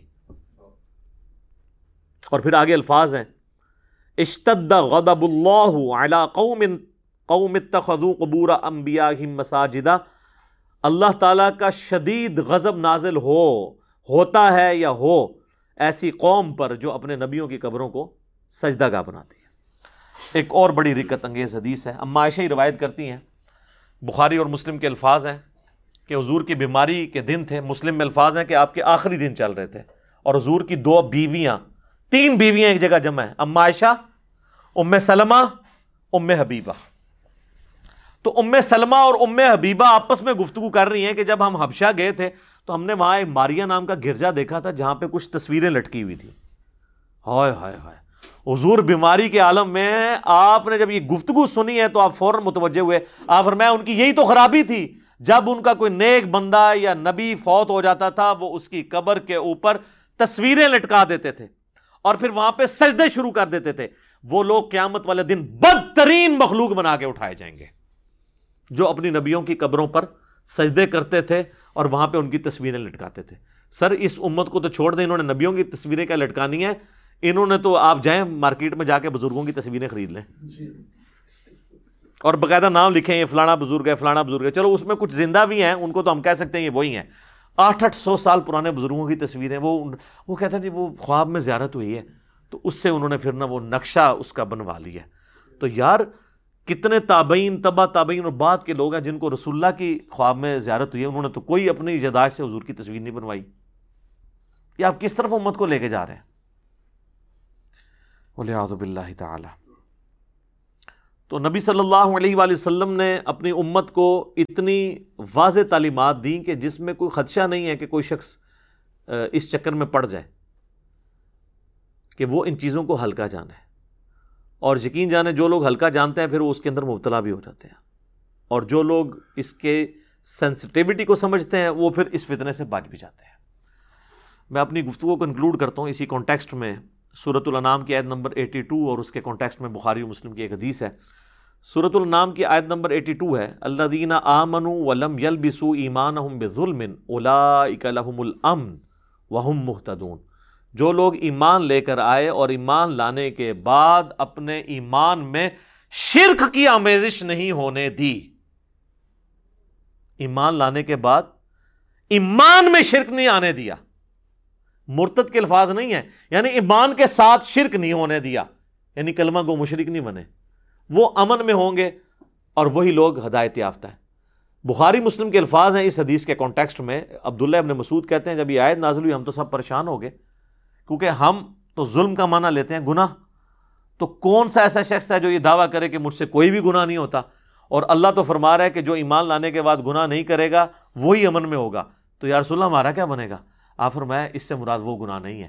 آپ نے سورہ لقمان کی آیت نمبر 13 تلاوت کی ان الشرک لظلم عظیم، بے شک شرک سب سے بڑا ظلم ہے. اب کسی صحابی نے کہا یا رسول اللہ وہ شرک تو ختم ہو چکا ہے، یہاں آپ شرک کیوں مراد لے رہے ہیں؟ کبھی ایسے ہو سکتا ہے کہ ہم ایمان لانے کے بعد بھی شرک کریں؟ کلمہ کو مشرک تو کوئی ٹرم ہی نہیں ہے، بس ایمان لے آئے تو آپ مسلمان ہو گئے، جو مرضی کرتے رہیے. اور حضور فرما رہے ہیں کہ شرک اس سے مراد ہے کہ ایمان کے اندر شرک نہ ملاوٹ کرے. تو پھر اس لیے چونکہ صحابہ کو سمجھ تھی اللہ نے ان کو بچا لیا. بعد والوں نے سمجھنے سے انکار کیا تو وہ آپ دیکھ لیں کتنے دھڑلے کے ساتھ گھسے میں، اور وہ کہتے ہیں نہیں جی جناب وہ تو یہ کیسے ہو سکتا ہے، ایک مسلمان بھی اور بیک وقت مشرک بھی کیسے ہو سکتا ہے، دونوں چیزیں بیک وقت کیسے ہو سکتی ہیں؟ سر پھر اگر اس پہ جائیں تو پھر تو آپ پھنس جائیں گے. بخاری کی حدیث ہے کہ میرے ساری امت جنت میں جائے گی سوائے اس کے ایک جس نے انکار کیا. صحابہ نے کہا کہ کس نے انکار کیا یا رسول اللہ؟ فرمایا جو میری اطاعت کرے گا وہ جنت میں جائے گا، اور جس نے میری نافرمانی کی اس نے جنت میں جانے سے انکار کر دیا. تو یہ جو آپ لوگوں کو کہانیاں کراتے ہیں یہ پوری امت جنت میں جائے گی، تو حضور تو فرما رہے ہیں کہ جس نے میرا حکم ماننے سے انکار کر دیا، جس نے میری نافرمانی کی، جو امت کی اکثریت آلریڈی کر رہی ہے، یہ تو ساری جائے گی دوزخ میں۔ اونٹ سامو پھر، یہ تو بالکل واضح ہے نا، اب اس کی کوئی تعویل ممکن ہی نہیں ہے۔ تو میرے بھائی یہ جو کلمہ گو مشرک والا معاملہ ہے، ادھر بھی آپ کہنا کہ یہ کیسے ہو گیا کہ جی ایک بندہ جو ہے وہ کلمہ بھی پڑھ لیا اس نے اور حضور کی نافرمانی بھی کرے گا، تو نہیں کر رہے۔ کلمہ پڑھ کے بھی اللہ اور اس کے رسول کی نافرمانیاں ہو رہی ہیں نا، تو کلمہ پڑھ کے شرک نہیں ہو رہا؟ ہو رہا ہے۔ صحیح مسلم میں حدیث ہے، جس مسلمان کے جنازے میں ایسے 40 لوگ شریک ہوں جو شرک نہ کرتے ہوں، اللہ تعالیٰ ان 40 لوگوں کی شفاعت اس کے حق میں قبول کر لے گا۔ تو کسی نے حضور سے نہیں پوچھا یا رسول اللہ یہ آپ ایمبیگوس جملہ بول رہے ہیں، جنازہ تو پڑھتا ہی وہ ہے جو مسلمان ہو، ہندو نے تو مسلمان کا جنازہ نہیں پڑھنا آ کے، تو آپ یہ کیوں کہہ رہے ہیں؟ تو آپ کلمہ کو مشرک کو ہی کہہ رہے تھے، بالکل واضح ہے۔ اسی طریقے سے ایک حدیث ہے مسند امام احمد میں بھی اور جامعہ ترمذی میں بھی، ہمارے صبح شام کے اذکار کارڈ میں بھی موجود ہے، بلو والے میں بھی ہے اور گرین والے میں بھی، فرض نماز کے بعد والے اذکار میں بھی اور صبح شام کے اذکار میں بھی، کیونکہ وظیفہ ایسا ہے اس میں بڑے زبردست الفاظ ہیں، کبھی اس کی طرف آپ کی توجہ نہیں گئی ہے کہ جو شخص فجر کی نماز پڑھنے کے بعد تشہد کی حالت میں بیٹھے بیٹھے 10 دفعہ پڑھ لے لا الہ الا اللہ وحدہ لا شریک لہ لہ الملک ولہ الحمد بیدہ الخیر یحیی ویمیت وہو علی کل شیء قدیر، تو نبی علیہ السلام فرماتے ہیں کہ اللہ تعالیٰ ہر بری چیز سے، ہر شیطانی وار سے اسے بچا لے گا اگر وہ فجر کے وقت پڑھ لے تو شام تک، اور اگر مغرب کے بعد پڑھ لے تو صبح تک، سوائے اس کے کہ وہ شرک کر جائے۔ یہ الفاظ ہیں اس میں، شرک کر لے گا تو اللہ کا ذمہ اس سے اٹھ جائے گا۔ تو کسی نے نہیں کہا یا رسول اللہ جو لا الہ الا اللہ وحدہ لا شریک لہ پڑھ رہا ہے انہیں شرک تو کر لینا ہے، کلمہ کو مشرک کیسے ہو سکتا ہے؟ یہاں مرتد کے الفاظ نہیں، شرک کے۔ مرتد والا تو معاملہ الگ ہے، وہ تو آپ سارے مانیں گے کہ جی فتح مکہ پہ کئی لوگ مسلمان ہوئے جو نبی علیہ السلام کی وفات کے بعد سیدنا ابوبکر کے دور میں مرتد ہو گئے، بخاری مسلم میں حدیث موجود ہے، اور بخاری مسلم میں انہی کے بارے میں حدیث موجود ہے، اصحابی اصحابی، میرے حوض کوثر پہ لوگ لائے جائیں گے، میں پہچانتا ہوں گا، اور میں انہیں کہوں گا مجھ سے دور ہو جاؤ، تم نے میرے بعد میرے دین کو بدل دیا۔ اور اس حدیث میں تو باقاعدہ ابن ابی ملیکہ کے کمنٹس ہیں کہ اللہ ہم تجھ سے دعا کرتے ہیں کہ تیرے نبی کی وفات کے بعد ان کے دین سے الٹے قدم نہ پھریں، آمین ثم آمین۔ اور ایک اور حدیث جو بخاری اور مسلم میں آتی ہے اس کانٹیکسٹ میں، اسے بھی یاد کر لیں کہ ایک عیسائی تھا، مسلمان ہوا، اور سورۃ البقرہ اور سورہ آل عمران اس نے پوری حضور سے پڑھی، پیچھے کچھ رہ گیا، حتیٰ کہ حضور نے اسے اپنا کاتب وحی رکھ لیا، لیکن پھر وہ جا کے دوبارہ عیسائی ہو گیا۔ آپ کے تحت تو اس نے کلمہ پڑھا تھا، مسلمان ہوا، کاتب وحی ہوا، تو اسے دوبارہ اب شرک کرنا ہی نہیں چاہیے تھا۔ عیسائی شرک ہی کر رہے ہیں نا، تو اور اس نے وہاں جا کے یہ بکواس کرنی شروع کر دی کہ اس نبی کو تو کچھ نہیں آتا، جو میں لکھ دیتا ہوں وہی ہوتی ہے، نعوذ باللہ۔ یہ بات تو ٹھیک ہے کہ نبی علیہ السلام امی تھے، لیکن نعوذ باللہ یہ کہنا کہ آپ کو پتہ نہیں ہے، بڑی ذمہ داری سے آپ وہی لکھواتے تھے اور کراس پھر سن کے چیک کرتے تھے کہ کیا لکھا ہے، پھر ایک سے زیادہ کاتبین وہی تھے۔ اب چونکہ نبی علیہ السلام کی نبوت کے بارے میں اس نے یہ بات کی تھی تو اللہ کا معجزہ یہاں پہ ظاہر ہونا تھا، ورنہ تو نبی علیہ السلام کی نبوت ڈاؤٹ فل ہو جاتی لوگوں کی نظر میں۔ آپ نے فرمایا اس کو زمین قبول نہیں کرے گی۔ ہائے ہائے ہائے، جناب بخاری مسلم کے الفاظ ہیں، اسے جب زمین میں دفنایا گیا لاش باہر، اگلے دن اور گہری قبر کھودی گئی، دفنایا گیا لاش باہر، پھر لوگوں میں چیما گوئیاں شروع ہو گئیں کہ ہو سکتا ہے کہ حضور کے ساتھی نکال دیتے ہیں قبر باہر، اس کو لاش کو باہر نکالتا ہے۔ انہوں نے پھر تیسرے دن اتنی گہری قبر کھودی کہ جس کو کہتے ہیں نا پانی تک پہنچ کے، بس دفنا کے سائڈ پہ پھر قبر سے باہر لاش، چونکہ حضور نے فرما دیا تھا، یہ اللہ نے وحی کے ذریعے بتا دیا تھا کہ یہ آپ کے ساتھ جس نے غداری کی ہے نا، اسے دنیا میں عبرت کا نشان۔ اب وہ اس کی لاش پھر باہر رہی ہے، دفنا اسے قبر نہیں نصیب ہوئی پھر، تو وہ تو سورۃ البقرہ سورہ آل عمران اس نے پڑھی ہوئی تھی۔ آپ کا فرمولہ لگایا جاتا تو وہ تو اس کو کلمہ پڑھنے کے بعد اس کو مشرک نہیں ہونا چاہیے تھا؟ یہاں تو پھر بھی کو کہیں گے جی مرتد ہو گیا، تو میں نے جو بیچ میں کتنے دلائل دیے ہیں کہ کلمہ گو بھی یہ کام کر سکتا ہے.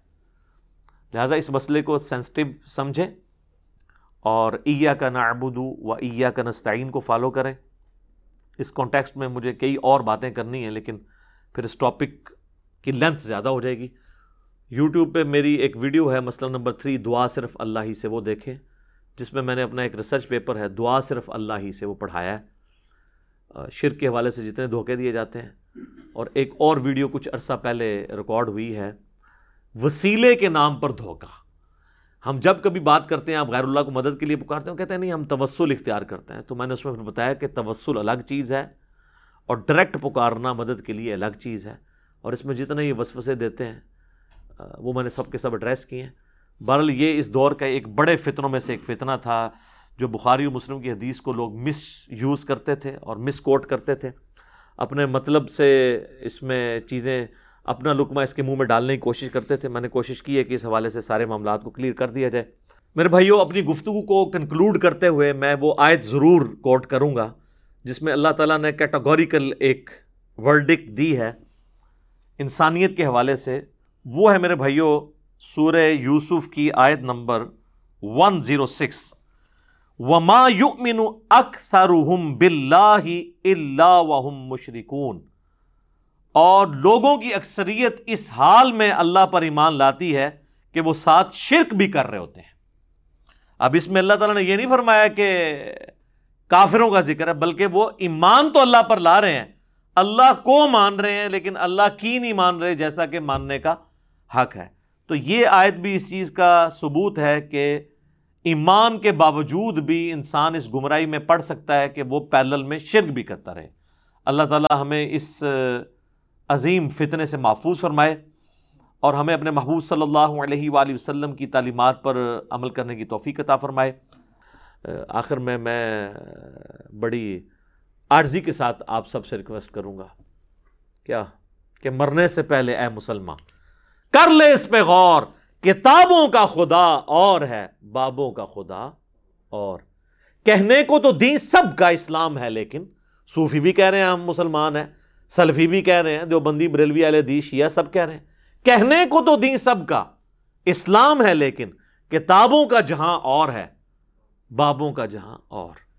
اور انشاءاللہ جب آپ یہ 2 سٹیجز طے کر لیں گے نا، یہ کہتے ہیں نا جی وہ فنا فی الشیخ، فنا فی الرسول، پھر فنا فی اللہ.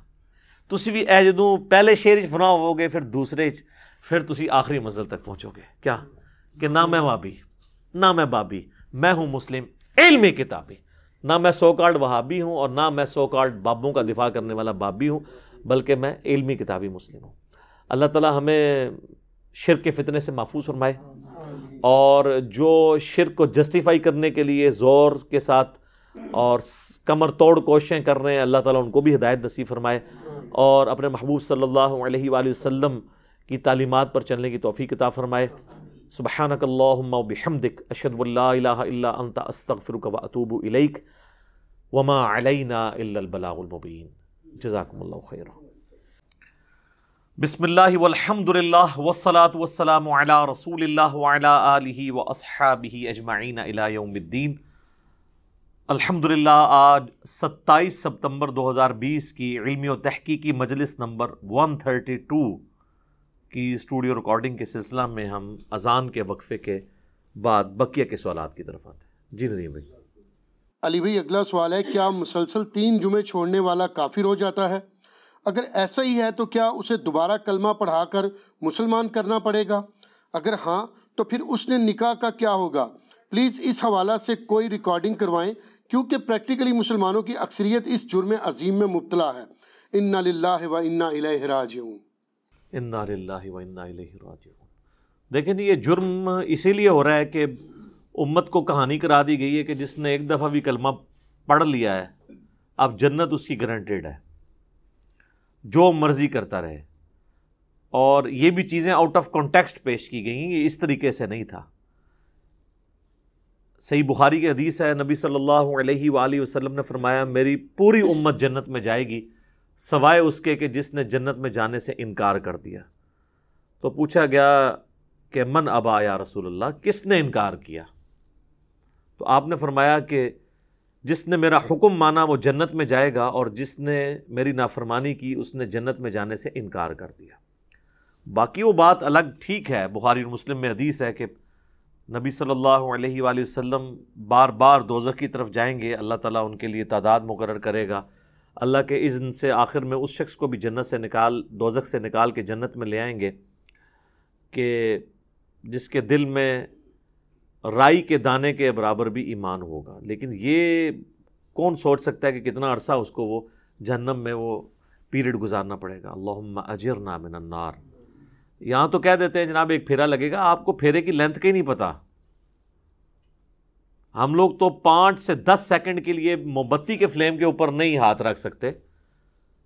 دنیا کی آگ، اور بخاری اور مسلم دونوں میں حدیث ہے کہ آخرت کی آگ جو ہے وہ دنیا کی آگ سے 70 گنا تیز ہے۔ تو یہ بات کر دینا بڑا آسان ہے۔ اچھا، آپ اس کو دنیا میں اگر کسی کو پریکٹیکلی امیجن کروائیں نا تو وہ کانپ اٹھے گا۔ اگر کسی کو آ جائے نا کہ تمہیں ایک جمعے کی نماز چھوڑنے پر، یا ایک فجر ظہر عصر مغرب کی چھوڑنے پر، فجر چھوڑنے پر فجر سے لے کر ظہر تک ایک 10 بائی 10 کے کمرے میں رکھا جائے گا جس میں 100 کوبرا سانپ ہوں گے، 100 بچھو ہوں گے اور 100 اژدہے ہوں گے، بس صرف فجر سے ظہر تک تم نے وقت گزارنا ہے ایک نماز چھوڑنے پہ، تو وہ کانپ اٹھے گا اس تصور سے ہی، کیونکہ اس کو امیجن کر سکتا ہے۔ آخرت چونکہ دیکھی نہیں ہے تو وہ کہتا ہے بس ٹھیک ہے، دیکھی جائے گی انشاءاللہ تعالیٰ، جو کچھ بھی ہے تیرے محبوب کی امت سے ہے۔ تو جمعے کا معاملہ تو بہت سینسٹیو ہے۔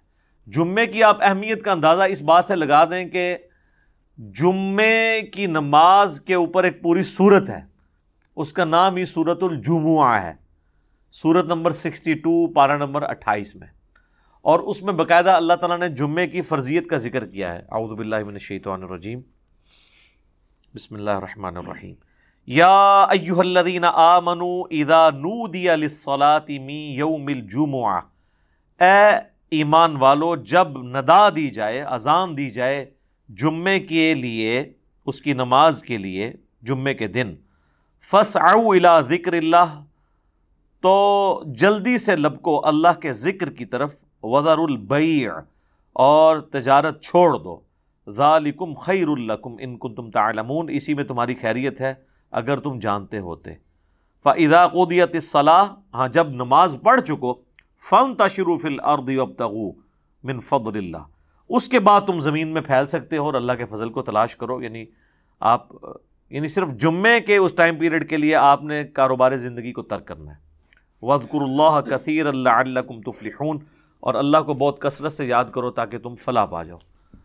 تو جمعے کی فرضیت قرآن میں آئی ہے، اس سے آپ اس کی اہمیت کا اندازہ لگا سکتے ہیں۔ باقی جتنی نمازوں کا ذکر ہے وہ جنرل ہے ان کی فرضیت کے اعتبار سے، یا ایون سورۃ النور کے اندر صلاۃ الفجر اور عشاء اور ظہر کا ذکر آیا ہے تو وہ پردے کے اعتبار سے آیا ہے۔ فرضیت کا جہاں تک ذکر ہے نا اسپیسیفکلی، وہ جمعے کی نماز ہے، اسی لیے اس کی سب سے زیادہ امپورٹنس ہے۔ اور جمعے کی بھی نماز کی امپورٹنس نہیں ہے، جمعے کی اس ایکٹیویٹی کی امپورٹنس ہے۔ نماز تو اللہ تعالیٰ نے اس دن ویسے ہی کم کر دی ہے، 4 کی بجائے 2 فرض کر دی ہیں۔ خطبے کی امپورٹنس ہے، اور یہ مسلمانوں کی ایک ویکلی پولیٹیکل گیدرنگ ہے، اور سالانہ پولیٹیکل گیدرنگ مسلمانوں کی عید کی نمازیں ہیں، اور انٹرنیشنل گیدرنگ سالانہ جو ہے وہ حج کی گیدرنگ ہے۔ یہ یعنی جمعے کے خطبے اس لیے نہیں ہے کہ یہاں پہ آپ نے لوگوں کو یعنی نکاح، طلاق اور استنجے کا طریقہ یہ ساری چیزیں بتانی ہیں، اصل میں پولیٹیکل ایشوز کو ایڈریس کرنے کے لیے، تاکہ لوگ ایک پیج کے اوپر آئیں مسلمان۔ اسی لیے جمعے کی گیدرنگ ایک شہر میں ایک سے زیادہ ہونی بھی نہیں چاہیے۔ یہ تو آج کل ایک چندے کے چکر میں اتنی جامع مسجد بن گئی ہیں، ادروائز اصولاً دیکھا جائے تو ایک شہر میں ایک جامع مسجد ہوگی۔ ایران میں آپ چلے جائیں، تہران میں ایک جگہ جمعہ ہوتا ہے اور 15 سے 20 لاکھ لوگ ایک جگہ جمعہ پڑھ رہے ہوتے ہیں، اور ایران کا پریزیڈنٹ جمعے کا خطبہ دیتا ہے۔ یہاں پہ بھی ہمارے پرائم منسٹر کو فیصل مسجد میں خطبہ دینا چاہیے۔ تو آپ دیکھیں پھر کس طریقے سے قوم ایک جگہ جمع ہوتی ہے۔ ہم تو ایک قوم بھی نہیں اسی وجہ سے۔ بہرحال یہ الگ سے ایک ٹاپک ہے۔ جمعے کی فرضیت کے اعتبار سے سورۃ الجمعہ کافی ہے۔ بخاری اور مسلم دونوں میں حدیث ہے، نبی صلی اللہ علیہ وآلہ وسلم نے فرمایا کہ اگرچہ ہم سب سے آخر میں آئے ہیں لیکن قیامت والے دن ہم سب سے سبقت لے جائیں گے۔ یہود و نصارہ سے بھی۔ پھر نبی علیہ السلام نے اس کی ریزن بتائی کہ اللہ تعالیٰ نے جمعے کا دن یہودیوں پر پیش کیا، انہوں نے اس کی قدر نہیں کی، انہوں نے ہفتے کا دن اپنے لیے چوز کر لیا۔ پھر نصارہ پہ پیش کیا، انہوں نے اس کی قدر نہیں کی اور اتوار کا دن انہوں نے چوز کر لیا۔ پھر اللہ نے ہماری رہنمائی کر دی جمعے کے دن کے لیے۔ اچھا، نبی علیہ السلام نے اس کو اللہ کی طرف منسوب کیا کہ اللہ نے ہمارے لیے رہنمائی مقرر کر دی کہ ہم جمعے کی طرف متوجہ ہوئے۔ اور پھر نبی صلی اللہ علیہ وآلہ وسلم فرمایا کہ قیامت والے دن، یعنی اس جمعے کے دن کے تحفے کو ایکسیپٹ کرنے کی وجہ سے قیامت والے دن ہم سبقت لے جائیں گے، یعنی سب سے پہلے جنت میں جانے والے نبی صلی اللہ علیہ وآلہ وسلم کے امتی ہوں گے انشاءاللہ تعالی۔ اللہم اجعلنا منہم، آمین۔ صحیح مسلم میں ایک حدیث ہے کہ نبی صلی اللہ علیہ وآلہ وسلم نے فرمایا کہ جمعے کا دن باقی تمام دنوں کا سردار ہے۔ اسی دن آدم علیہ السلام پیدا ہوئے، اسی دن وہ جنت میں داخل کیے گئے، اسی دن جنت سے نکالے گئے اور اسی دن قیامت قائم ہوگی۔ ایک اور حدیث ہے بخاری اور مسلم دونوں میں، نبی صلی اللہ علیہ وآلہ وسلم نے فرمایا کہ جمعے کے دن ایک گھڑی، ایک لمحہ ایسا آتا ہے کہ اس گھڑی میں جو اللہ سے خیر مانگی جائے نا، اللہ تعالیٰ وہ خیر عطا فرما دیتا ہے۔ اچھا، اس میں اب مختلف اقوال ہیں۔ بہرحال صحیح مسلم میں ایک حدیث ہے کہ نبی علیہ السلام نے فرمایا کہ یہ جو قبولیت کی گھڑی ہے نا، یہ خطیب کے ممبر پر بیٹھنے سے لے کر نماز جمعہ کے ختم ہونے تک ہے۔ اس دوران یہ ایکٹیویٹی ہے، یعنی ایک گھڑی ایسی آتی ہے جو قبولیت کا وقت ہے۔ ویسے پبلک میں مشہور ہے کہ وہ دو خطبوں کے درمیان وہ بھی ہو سکتا ہے، اس کے علاوہ بھی نماز کا بھی وقت ہو سکتا ہے جس میں آپ اللہ کی طرف رجوع لاتے ہیں۔ اس لیے آپ دیکھیں کہ بخاری اور مسلم دونوں میں حدیث ہے، نبی صلی اللہ علیہ وآلہ وسلم نے فرمایا جو جمعے والے دن سب سے پہلی گھڑی میں آتا ہے اسے اونٹ نحر کرنے کا ثواب دیا جاتا ہے، جو اس کے بعد آتا ہے اسے ایک گائے ذبح کرنے کا ثواب، جو اس کے بعد آتا ہے اسے ایک بھیڑ یا بکری ذبح کرنے کا ثواب، جو اس کے بعد آتا ہے اسے ایک مرغی ذبح کرنے کا ثواب، اور جو بالکل اینڈ پہ آتا ہے اسے انڈا صدقہ کرنے کا ثواب۔ اور پھر اس کے بعد الفاظ ہے کہ اس کے بعد فرشتے رجسٹر بند کر دیتے ہیں جب خطیب ممبر پہ چڑھ جاتا ہے، یعنی یہ ساری گھڑیاں خطیب کے ممبر پہ چڑھنے سے پہلے ہیں۔ اور پھر فرشتے جو ہیں وہ بھی الذکر سننا شروع کر دیتے ہیں۔ الذکر یعنی جو خطیب خطبہ دے رہے ہیں، بشرطے کہ وہ ذکر ہو، کہانیاں نہ ہوں۔ الذکر تو پھر سر یہی ہے، انا نحن نزلنا الذکر وانا لہ لحافظون۔ صحیح مسلم میں حدیث ہے کہ نبی علیہ السلام کے جمعے کا خطبہ جو ہے وہ قرآن ہی ہوا کرتا تھا۔ 4 حدیثیں اوپر تلے۔ ایک صحابیہ کہتی ہے کہ میں نے حضور علیہ السلام سے جمعے کے خطبے میں اتنی دفعہ سورہ قاف جو پارہ نمبر 26 میں آتی ہے سنی کہ مجھے زبانی یاد ہو گئی۔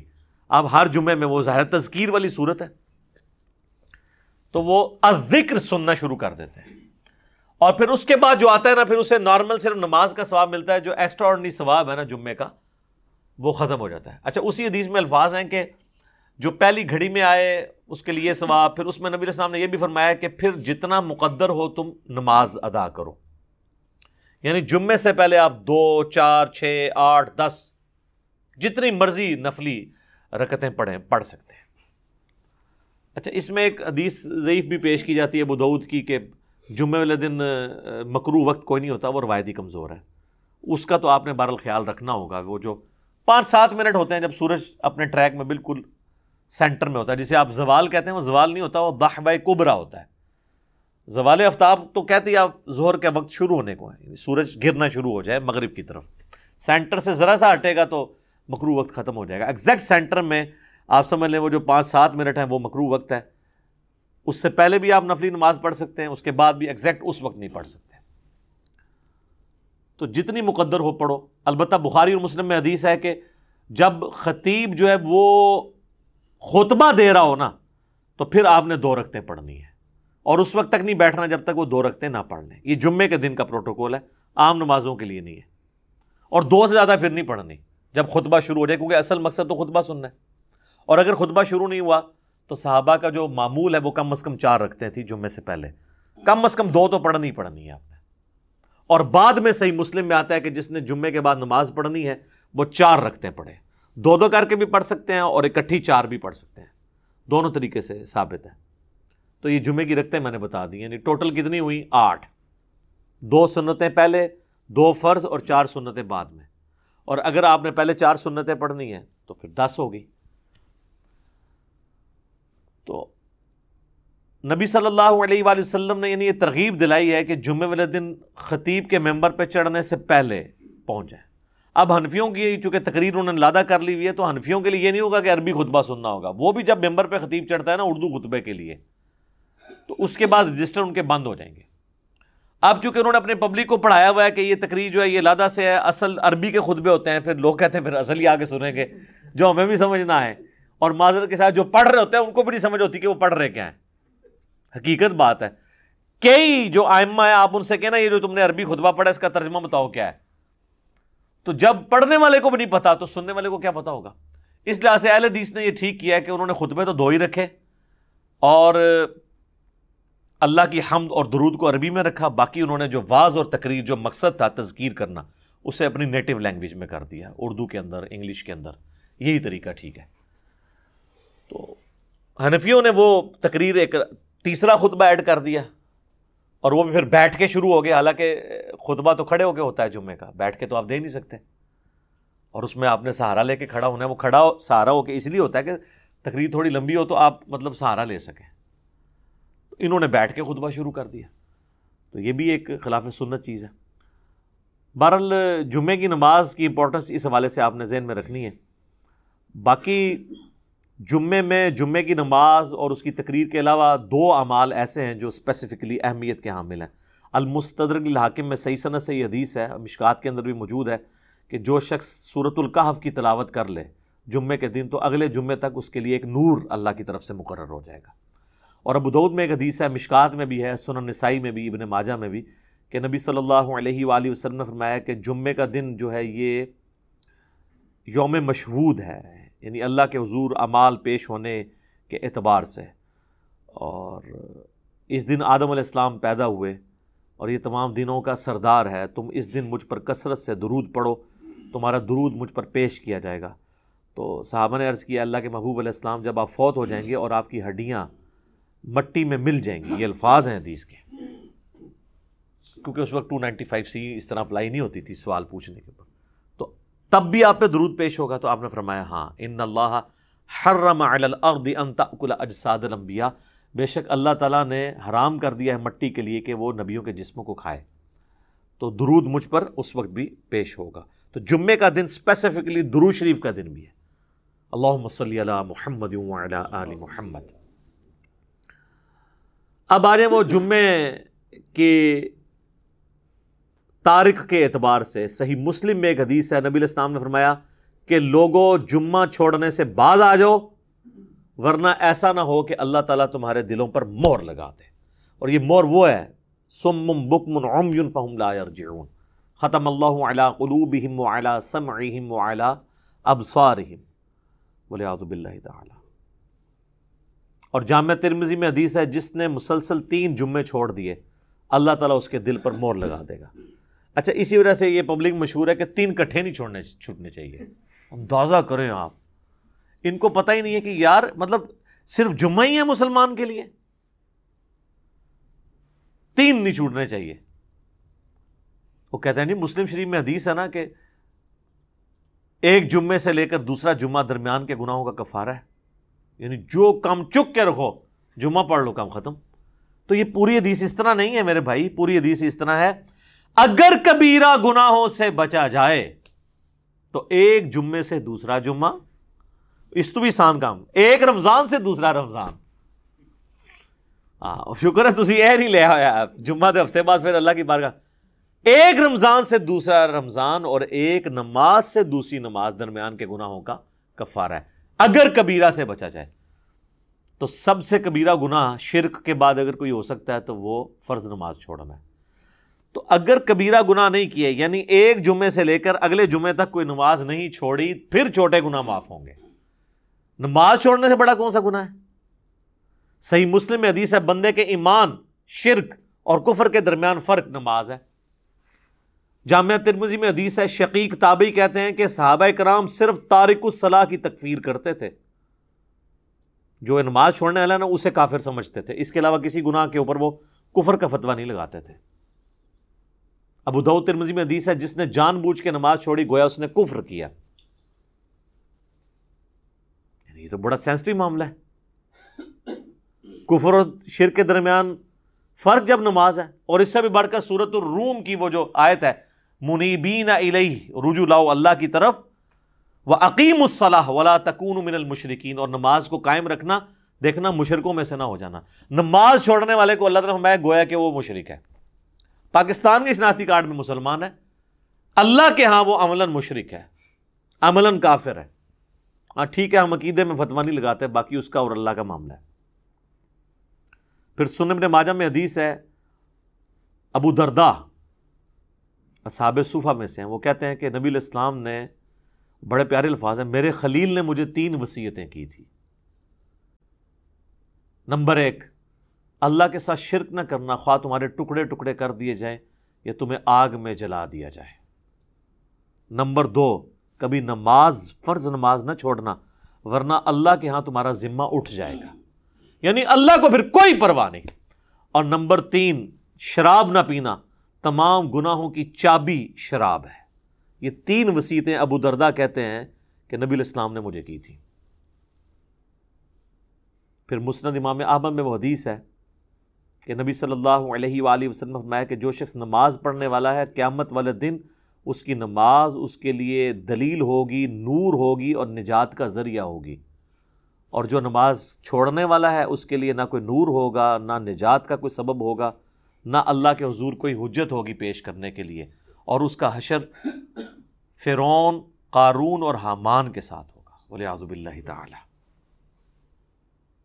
اور ایک اور حدیث ہے سنن ابی داؤد میں کہ قیامت والے دن سب سے پہلے نماز کے بارے میں سوال کیا جائے گا، اور پھر فرمایا کہ جس کی نماز درست نکل آئی اس کے باقی معاملات آسان ہو جائیں گے، اور جس کی نماز ہی غلط نکلی اس کے بعد کے معاملات اس سے زیادہ مشکل ہو جائیں گے۔ پھر اسی حدیث میں الفاظ ہیں کہ اگر کسی کے فرائض میں کوئی کوتاہی رہ گئی تو اللہ تعالیٰ فرشتوں سے کہے گا کہ میرے بندوں، اس بندے کی کوئی نفلی عبادت دیکھو، جو ہم سنت پڑھتے ہیں، یعنی 12 سنت موقعہ نفلی عبادت ہے، تو فرائض کی کمی اس سے پوری کر لی جائے، لیکن فرض کے اوپر کوئی کمپرومائز نہیں ہے۔ لہٰذا یہ جمعے کے معاملے کو اتنا ہلکا جاننا اور کہنا جی بس ٹھیک ہے دیکھی جائے گی، کوئی فرق نہیں پڑتا۔ اور حقیقت بات تو یہ ہے کہ علماء عرب تو آپ کو پتہ ہے کہ نماز چھوڑنے والے کی تکفیر کرتے ہیں، اور ان کے فتوے کے تحت تو پھر ظاہر ہے کہ نکاح بھی ٹوٹ جائے گا، جو انہوں نے پوچھا نکاح تو ٹوٹ جائے گا ظاہر ہے۔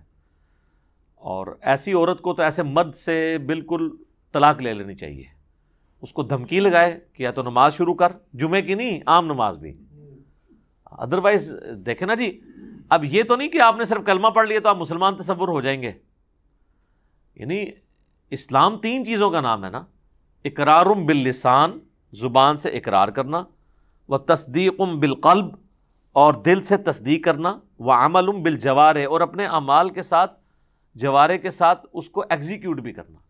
جب میں آپ کو حدیث بتا رہا ہوں جامعہ ترمذی کی کہ صحابہ کرام علیہم رضوان تارک الصلاۃ کی تکفیر کرتے تھے، آپ نے عمر سیریز میں نہیں دیکھا کہ جب وہ جاتے ہیں جو مرتدین قبائل کی طرف، جن کی طرف ان کو خبر ملتی ہے کہ یہ مرتد ہوئے ہیں، تو وہ کہتے ہیں اذان دو، جواب میں اگر وہاں سے اذان کی آواز آتی ہے تو وہ پھر حملہ نہیں کرتے تھے، اور نہیں آتی تھی تو پھر وہ یعنی وہ ان کے لیے جو ٹیسٹر انہوں نے رکھا ہوا تھا نا، چیک پوائنٹ، وہ نماز تھی۔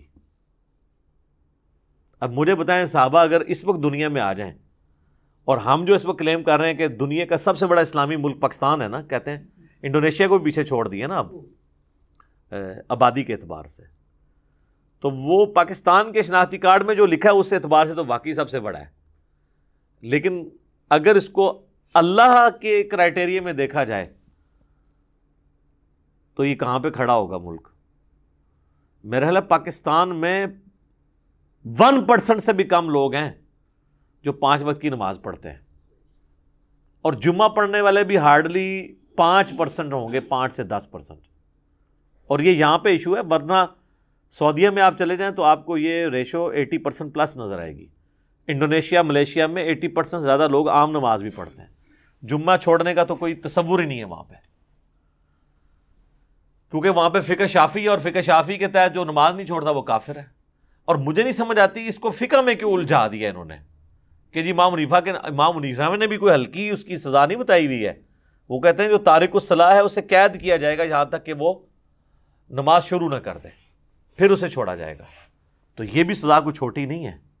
باقی 3 ائمہ تو کہتے ہیں کہ اسے قتل کیا جائے گا. وہ مرتدی اسے تصور کرتے ہیں تارک الصلاح کو. تو اب چونکہ سختی نہیں ہوئی ہے تو پھر آپ انجام دیکھ لیں.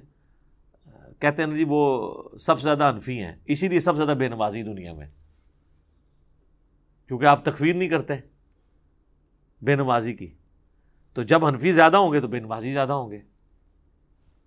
حالانکہ اسے حنفی شافیت کا مسئلہ ہی نہیں، یہ تو مسلم شریف میں حدیث ہے نا، یہ کوئی امام شافی کا قول تو نہیں ہے. صحیح مسلم میں کتاب الایمان میں پہلے چیپٹر کے اندر یہ حدیث موجود ہے کہ بندے کے کفر اور اسلام کے درمیان فرق نماز ہے.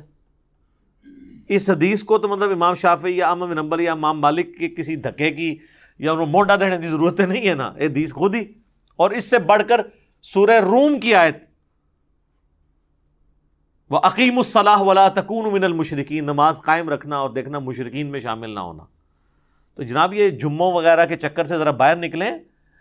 جمعے والی بات تو یعنی یہ تو بہت بڑی بات ہے. عام نماز بھی اگر کوئی شخص چھوڑتا ہے، تارک الصلاح ہے، تو وہ قانوناً تو اسلام کی روح سے تو وہ اسلام سے خارج ہو جائے گا، الا یہ کہ وہ توبہ کر لے.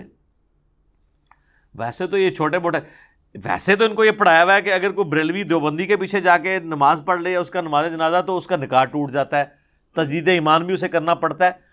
اس سے کبھی یہ نہیں بتایا گیا کہ تو نماز نہیں پڑھتا تو اس پہ بھی تیرا نکاح ٹوٹے گا. کتنا یار دیکھیں آپ کتنا بڑا مسئلہ ہے. یعنی جو بڑا ایشو تھا وہ نہیں بتایا گیا اسے کہ نماز چھوڑنے سے بھی تیرا نکاح ٹوٹ سکتا ہے، نماز چھوڑنے کی وجہ سے بھی تیری بیعت، چلے جو بھی انہوں نے ایک ٹوٹی پوٹی فارم میں اپنا ایک سلسلہ شروع کیا ہے وہ ٹوٹ سکتا ہے.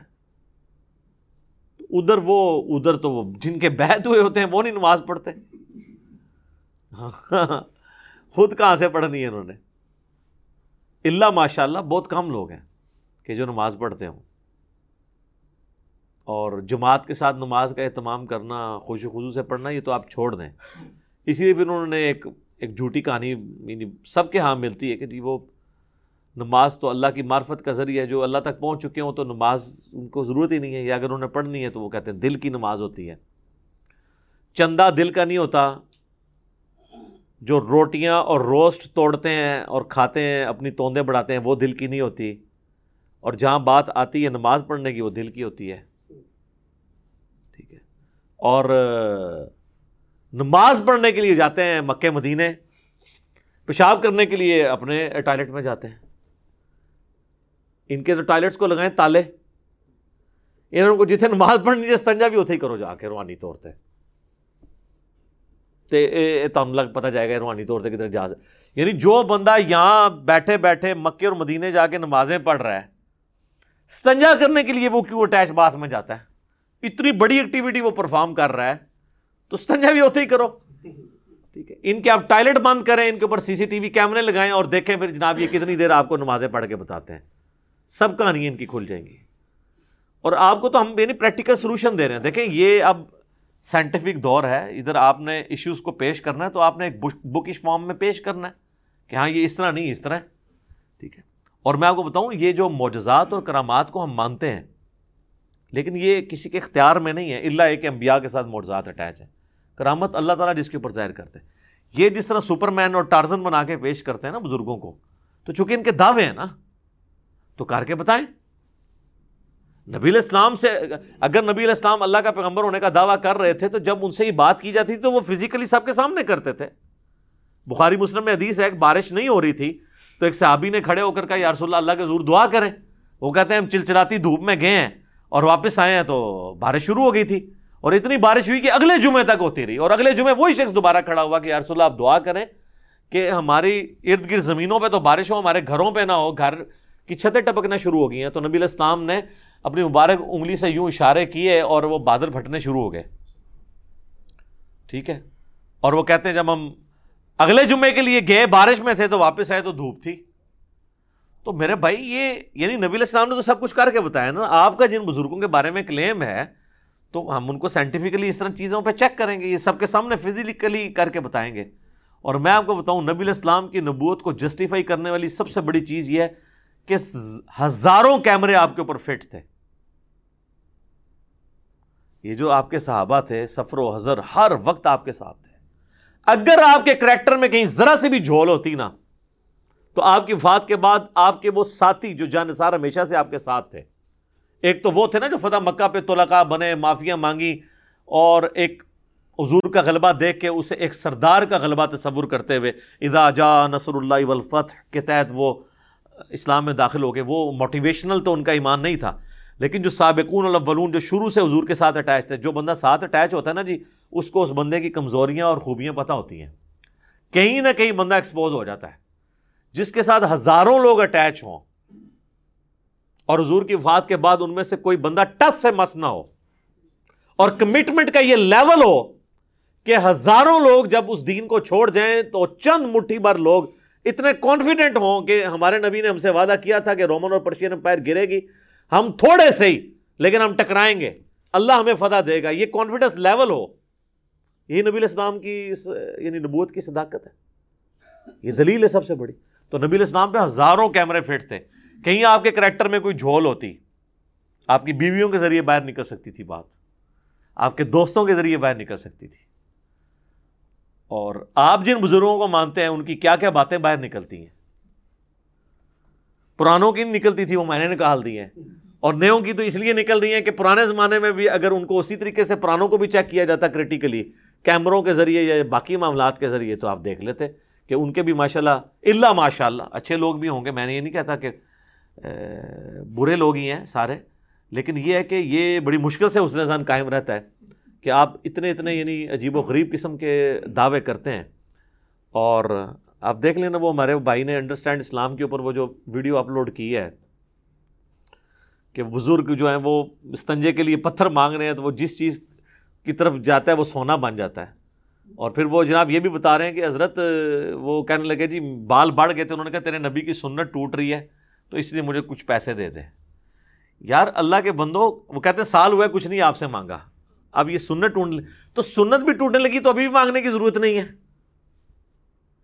جس نے سال آپ کو بغیر کھائے پیے سارا کچھ معاملہ کر دیا ہے, تو روحانی طور پہ بال کٹ جائیں خود بخود ہی.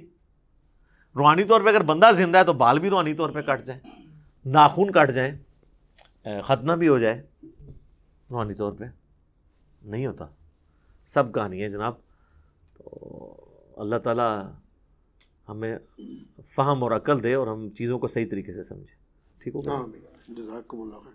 علی بھائی اگلا سوال ہے, اللہ کا شکر ہے کہ آپ نے بالآخر ہمت کر کے بڑی محنت کے ساتھ سیدنا مولا علی رضی اللہ تعالیٰ عنہ پر بنو امیہ کے ممبروں سے ہونے والی لعنت کی بدعت کو صحیح احادیث کی روشنی میں ویڈیو کی شکل میں بھی ایکسپوز کر دیا ہے. اللہ تعالیٰ اس کی بہتر جزا آپ کو اور آپ کی ساری ٹیم کو عطا فرمائے, آمین. پوچھنا یہ تھا کہ سنن نسائی الکبریٰ سے جو احادیث آپ نے بتائی ہیں ان کا اردو ترجمہ کہاں سے مل سکتا ہے, خصوصاً فضائل صحابہ اور خصائص علی والے چیپٹرز کا PDF مل جائے تو دعوت حق کے حوالے سے ہمیں آسانی ہوگی انشاءاللہ تعالی. انشاءاللہ تعالی. دیکھیں جی, یہ پہلا تو میں نے کافی عرصہ اس کے اوپر ویٹ کیا کہ ہم اس کو ویڈیو ریکارڈنگ میں اس طریقے سے ایک نہ لے کے آئیں. یہ تو پھر پچھلے دنوں ایک غالی رافضی نے جب سیدنا ابو بکر صدیق رضی اللہ تعالیٰ عنہ کی گستاخی کی تو اس محرم میں ہمیں مجبوراً پھر ان کے دفاع میں کچھ باتیں کرنی پڑیں. اس کے بعد پھر حضرت معاویہ اور ابو سفیان رضی اللہ عنہما کی اوپر انہوں نے اعلانیہ سب و شتم کیا, تو اس پہ میری ویڈیو آئی اس کو کنڈیم کرنے کے لیے. اسی کو میں نے بنیاد بنا کے پھر اس ایشو کو بھی ویڈیو ریکارڈنگ کے اندر لے آیا. اب سب و شتم والی جو روایتیں ہیں بخاری مسلم میں جو ہیں وہ تو میں نے اس میں بیان کر دی, اور بڑا افسوس ہوتا ہے یعنی اتنے بڑے بڑے علماء بھی کس طرح یعنی حق کو چھپاتے ہیں, یا وہ بیچارے نقال ہی ہیں, ان کو حقائق پتہ نہیں ہے. مولانا مودودی رحمہ اللہ تعالیٰ نے 1967 کے اندر جب خلافت و ملوکیت لکھی نا, تو اس کے جواب میں مفتی تقی عثمانی صاحب نے چند ایک مضامین لکھے 1971 کے راؤنڈ اباؤٹ. اب وہ کتابی شکل میں بھی وہ آ چکے ہیں. حضرت معاویہ کے دفاع کے اوپر رضی اللہ تعالیٰ عنہ. تو اس میں انہوں نے اپنے زوم میں خلافت و ملوکیت کا جواب دینے کی کوشش کی. وہ تو آپ میرے بھائی جس کو بھی سنیں آپ کو لگے گا وہ ٹھیک ہے، جب تک آپ نیوٹرلی چیک نہیں کریں گے کہ یار یہ جو بات کر رہا ہے اس کی دلیل کہاں ہے، یہ کہاں ہے. اس میں سب و شتم والے چیپٹر میں مجھے بڑا دکھ ہوا کہ وہ تاریخی روایتوں کو لا کے ڈسکس کرتے رہے اور بخاری مسلم کی حدیث کو انہوں نے ڈسکس نہیں کیا. صرف ایک بخاری کی حدیث ڈسکس کی، سہل ابن سعد الساعدی کی، جس میں آل مروان میں سے ایک شخص ان کو بلاتا ہے ممبر پہ کہ حضرت علی کو برا کہو، اور وہ کہتے ہیں بس اس میں تو ہے کہ وہ ابو تراب کہلوایا انہوں نے کیا حقارت سے، باقی اس میں تو کوئی گالی وغیرہ تو چکر ہی نہیں ہے. حالانکہ وہی حدیث مسلم میں بھی ہے 6229، اس میں واضح الفاظ ہیں کہ اس نے کہا کہو لعن اللہ ابو تراب، ابو تراب مٹی والے پر، علی ابن ابی طالب پر لعنت، نعوذ باللہ. اس کو ہضم کر گئے، ہڑپ کر گئے. وہ کہتے ہیں اور تو کوئی روایت نہیں، کہتے ہیں پورے ذخیرہ حدیث میں بس یہ ایک ہی حدیث ملی ہے.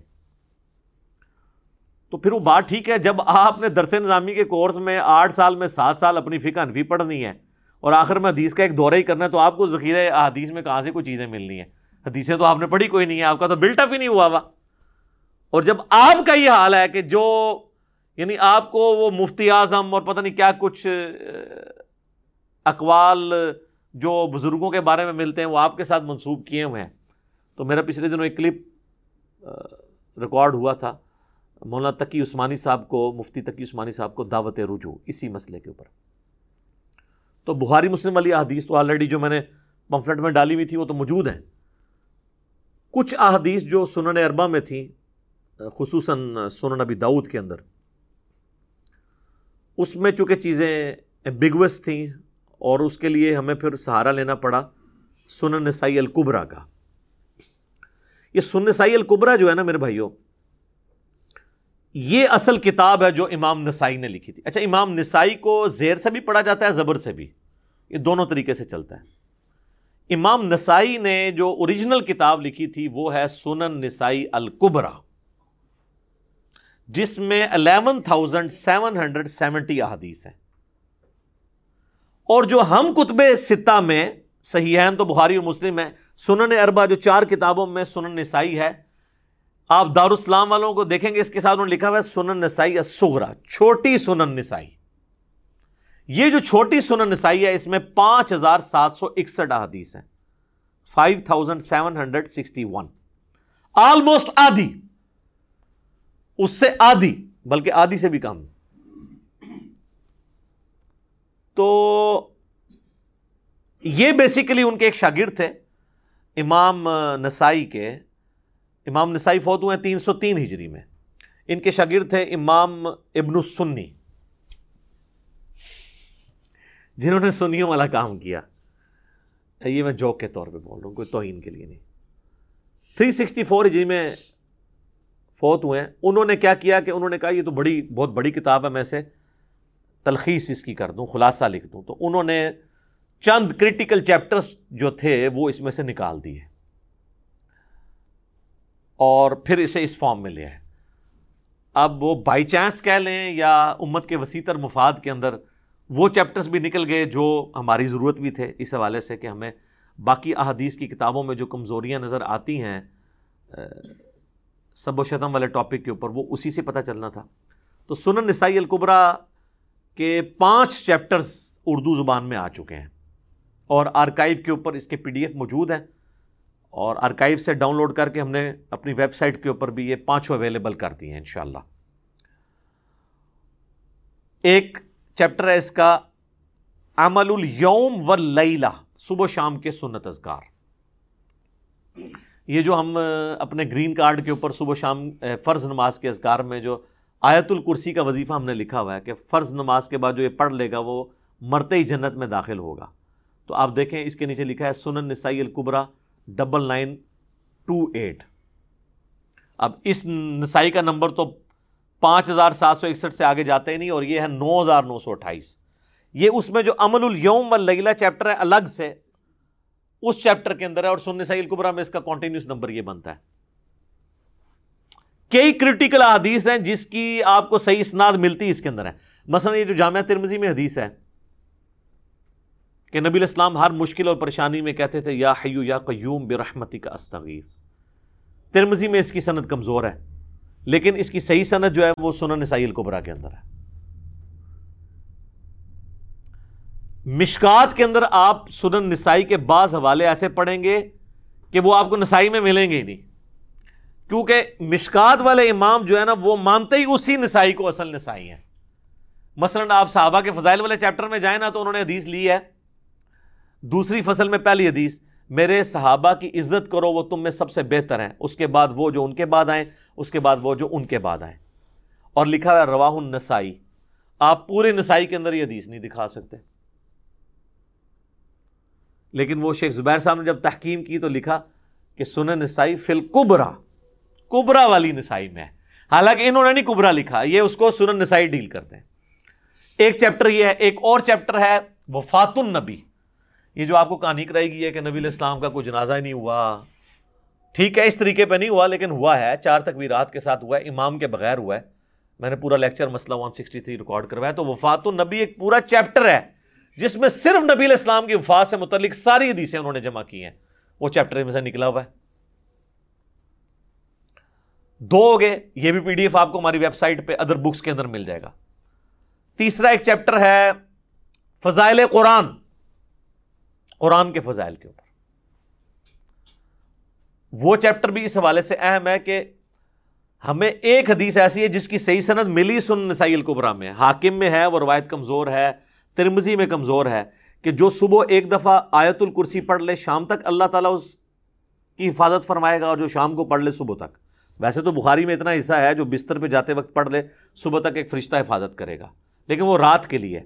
صبح پڑھے شام تک اللہ کی حفاظت میں اور شام کو پڑھے صبح تک، یہ روایت سنن نسائی الکبریٰ کے اندر ہے جو ہم نے بلو والے کارڈ کے اندر بھی اپنی ڈالی ہوئی ہے. تو یہ فضائل قرآن اس چیپٹر میں سے. پھر ایک اور چیپٹر ہے اس کا، یہ 3 چیپٹر ہو گئے، یعنی عمل الیوم واللیلہ، وفات النبی صلی اللہ علیہ وآلہ وسلم، اور فضائل قرآن. 2 چیپٹر اور ہیں جو اردو میں آ چکے ہیں. خصائص علی، سیدنا علی کے فضائل کے اوپر 194 احادیث اس چیپٹر میں ہے. یہ اردو میں بہت پہلے سے آیا ہوا ہے، ہماری ویب سائٹ کے اوپر بھی رکھا ہوا ہے تحکیم کے ساتھ. شیخ زبیر علی زئی صاحب کے اصولوں کے مطابق ان کے ایک شاگرد نے اس کی تحکیم کی ہوئی ہے. تو وہ آپ ڈاؤن لوڈ کر کے پڑھ سکتے ہیں. امام نسائی جو ہیں وہ اسی چیپٹر کی وجہ سے تو شہید کیے گئے. جب وہ شام میں گئے تو انہوں نے دیکھا کہ ابھی تک بنو امیہ کے اثرات ہیں، حضرت علی کا ذکر برائی سے کیا جاتا ہے، تو انہوں نے کہا کہ میں حضرت علی کے فضائل پہ کتاب لکھوں. خصائص علی انہوں نے لکھی، اور وہ کا چیپٹر ہے خصائص علی سنن نسائی الکبریٰ کا. وہاں انہوں نے درس دینا شروع کیا. تو اب جس طرح ہم کہتے ہیں ہم لوگوں کو حدیثیں بتاتے ہیں بخاری مسلم سے، ان لوگوں کو جو کہتے ہیں کہ ہم اہل حدیث ہیں، وہ کہتے ہیں جی ہمیں رفع دین کی حدیثیں سناؤ، یہ چھوڑ دو، یہ والی بنو امیہ کو ننگا کرنے والی. ادھر بھی یہی ہوا، انہوں نے کہا نہیں یہ چھوڑو، تم بتاؤ کہ امیر شام کی شان میں کوئی حدیث ہو. انہوں نے کہا امیر شام کی شان میں تو کچھ بھی نہیں ہے، اور جو ہے وہ اگر میں بتاؤں تو تم سن نہیں سکتے. انہوں نے مسلم شریف کی حدیث بیان کر دی کہ خدا اس کا پیٹ نہ بھرے. اور دلائل النبوہ امام بیہقی کی کتاب میں موجود ہے کہ وہ راوی کہتا ہے کہ پھر پوری زندگی ان کا پیٹ نہیں بھرا. یہ کہتے ہیں مسلم میں حدیث ہے کہ نبی علیہ السلام نے فرمایا کہ اے اللہ میں جس کو بد دعا دوں تو اس کو دعا بنا دینا. سر یہ الفاظ نہیں، یہ الفاظ ہیں کہ اگر وہ اس بد دعا کا اہل نہ ہو تو دعا بنانا، اگر اہل ہے تو ہوگا. تو یہ کہتے ہیں نہیں وہ دعا بن گئی تھی. تو دعا بننے کا مطلب تو یہ ہوگا کہ پھر وہ ایک دفعہ کھانا کھاتے تھے، 1 مہینہ ان کو کھانے کی ضرورت نہیں پڑتی تھی. پھر تو آپ کہیں گے کہ بھئی دعا بن گئی کہ خدا پیٹ نہ بھرے. اس کی الٹ کیا دعا بنے گی کہ پیٹ بھر گیا. ہاں تو جناب کتاب الاوائل امام ابن ابی عاصم کی کھولیں، اس میں لکھا ہے کہ اس امت میں پہلی دفعہ بیٹھ کے خطبہ حضرت معاویہ نے شروع کیا کہ ان کا پیٹ بھر گیا تھا اور چربی والا ہو گیا تھا، وہ کھڑے ہو ہی نہیں سکتے تھے، اتنا بڑا پیٹ ہو گیا تھا ان کا. تو یہ پھر آپ خود فیصلہ کریں یہ دعا لگی تھی کہ کچھ اور لگا تھا. خیر یہ ایک الگ سے ایک ٹاپک ہے. تو یہ جب انہوں نے حدیث بیان کی اور انہوں نے کہا کہ ان کو تو اللہ برابر چھوڑ دے صحابی ہونے کی وجہ سے، یہی بہت فضیلت ہے، تو ناس بھی ان پہ ٹوٹ پڑے، اتنا مارا ان کو کہ وہ قریب المرگ ہو گئے. اور یہ واقعہ دارالاسلام والوں نے سنن نسائی کے تعارف میں لکھا ہے، اور یہ تواتر کے ساتھ سارے محدثین امام نسائی کی شہادت کا واقعہ یہی بیان کرتے ہیں کہ وہ محبت اہل بیت میں شہید ہوئے ہیں. اور جب وہ زندگی موت کی کشمکش میں تھے تو انہوں نے وصیت کی کہ مجھے جو ہے نا شام سے واپس لے جاؤ مکہ. اور جناب آپ کمٹمنٹ کا لیول دیکھیں، انہوں نے کہا کہ جو بنو ہاشم کا محلہ ہے نا اس محلے میں یعنی مجھے جا کے دفن کرنا ہے تم نے. اور وہ اس وقت محلہ جو ہے نا وہ صفا مروہ میں آ چکا ہوا ہے. آپ صفا مروہ کی صحیح کے دوران نا آپ صفا سے مروہ جاتے وقت رائٹ پہ جو دروازے آتے جاتے ہیں نا، تو ایک دروازے کا نام لکھا ہوگا کہ قبیلہ جو ہے وہ بنو ہاشم کا یہ یعنی دروازہ، یعنی اس طرف ان کے مقام تھے. اس وقت پریکٹیکلی امام نسائی کی قبر صفا مروہ کے نیچے دفن ہو چکی ہوئی ہے. اور وہ اہل بیت سے عقیدت کا لیول دیکھیں، وہ کہتے ہیں میں وہاں پہ دفن ہوں گا. تو آج امام نسائی کو لوگ یاد کرتے ہیں، ان کے مخالفین کو ان کی وجہ سے یاد کیا جاتا ہے. تو یہ خصائص علی وہ چیپٹر تھا، یہ بھی نکال دیا گیا سنن نسائی الکبریٰ میں، اب لادہ سے اردو میں آ چکا ہے. یہ تو پھر بھی کچھ ہضم ہونے والے چیپٹر تھے. اصل چیپٹر تھا فضائل صحابہ. اور فضائل صحابہ امام نسائی نے اس لیے لکھی کہ تاکہ کوئی ان پہ رافضیت کا الزام نہ لگائے. اس میں انہوں نے خلفائے راشدین کی ترتیب سے ان کے فضائل جمع کیے ہیں، سیدنا ابوبکر، عمر، عثمان، علی، اس ترتیب سے جو خلافت راشدہ کی ترتیب ہے. تو اس چیپٹر کو تو نکالنے کی کوئی ضرورت نہیں تھی. کیا فرق پڑتا تھا اگر یہ سنن نسائی کا حصہ رہتا؟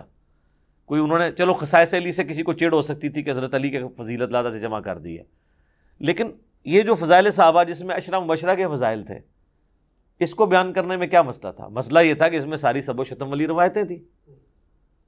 اب وہ ساری روایتیں وہ ایکسپوز ہوتے تھے بنو امیہ کے لوگ، وہ روایتیں جن کو باقی ائمہ نے ڈھکے چھپے الفاظ میں لکھا، انہوں نے بالکل ایکسپوز کر دیا. وہ سنن ابی داؤد کے اندر جو حدیث ہے 4648 کہ جب فلاں شخص فلاں کو ملنے کوفہ آیا تو فلاں نے جو ہے وہ خطبہ کو مقرر کیا جو حضرت علی کے اوپر سب و شتم کرنے لگے. تو وہاں پہ سعید ابن زید کھڑے ہوئے، انہوں نے کہا اس ظالم کو دیکھو، ایک جنتی شخص کے اوپر اس طرح لعنت کروا رہا ہے، جبکہ میں گواہی دیتا ہوں کہ نبی علیہ السلام نے فرمایا تھا جب ہیرا پہاڑ پر چڑھے، جب وہ ہلنے لگا تو نبی علیہ السلام فرمایا کہ تجھ پہ اس وقت نبی، شہید اور صدیق کے سوا اور کوئی نہیں ہے. تو نبی اور صدیق تو ہو گئے نبی علیہ السلام اور حضرت ابوبکر صدیق، اور شہداء کون تھے؟ وہ انہوں نے کہا کہ نبی علیہ السلام نے پھر فرمایا کہ 10 جو لوگ ہیں اہل قریش میں سے وہ جنت میں ہیں. تو 9 کے نام میں تمہیں ابھی بتا دیتا ہوں. رسول اللہ صلی اللہ علیہ وسلم، ابو بکر، عمر، عثمان، علی. چونکہ حضرت علی پہ سب و شتم ہو رہا تھا تو وہ بتانا چاہتے تھے کہ حضرت علی تو جنتی ہیں، جنتی شخص پہ سب و شتم کروا رہے ہو.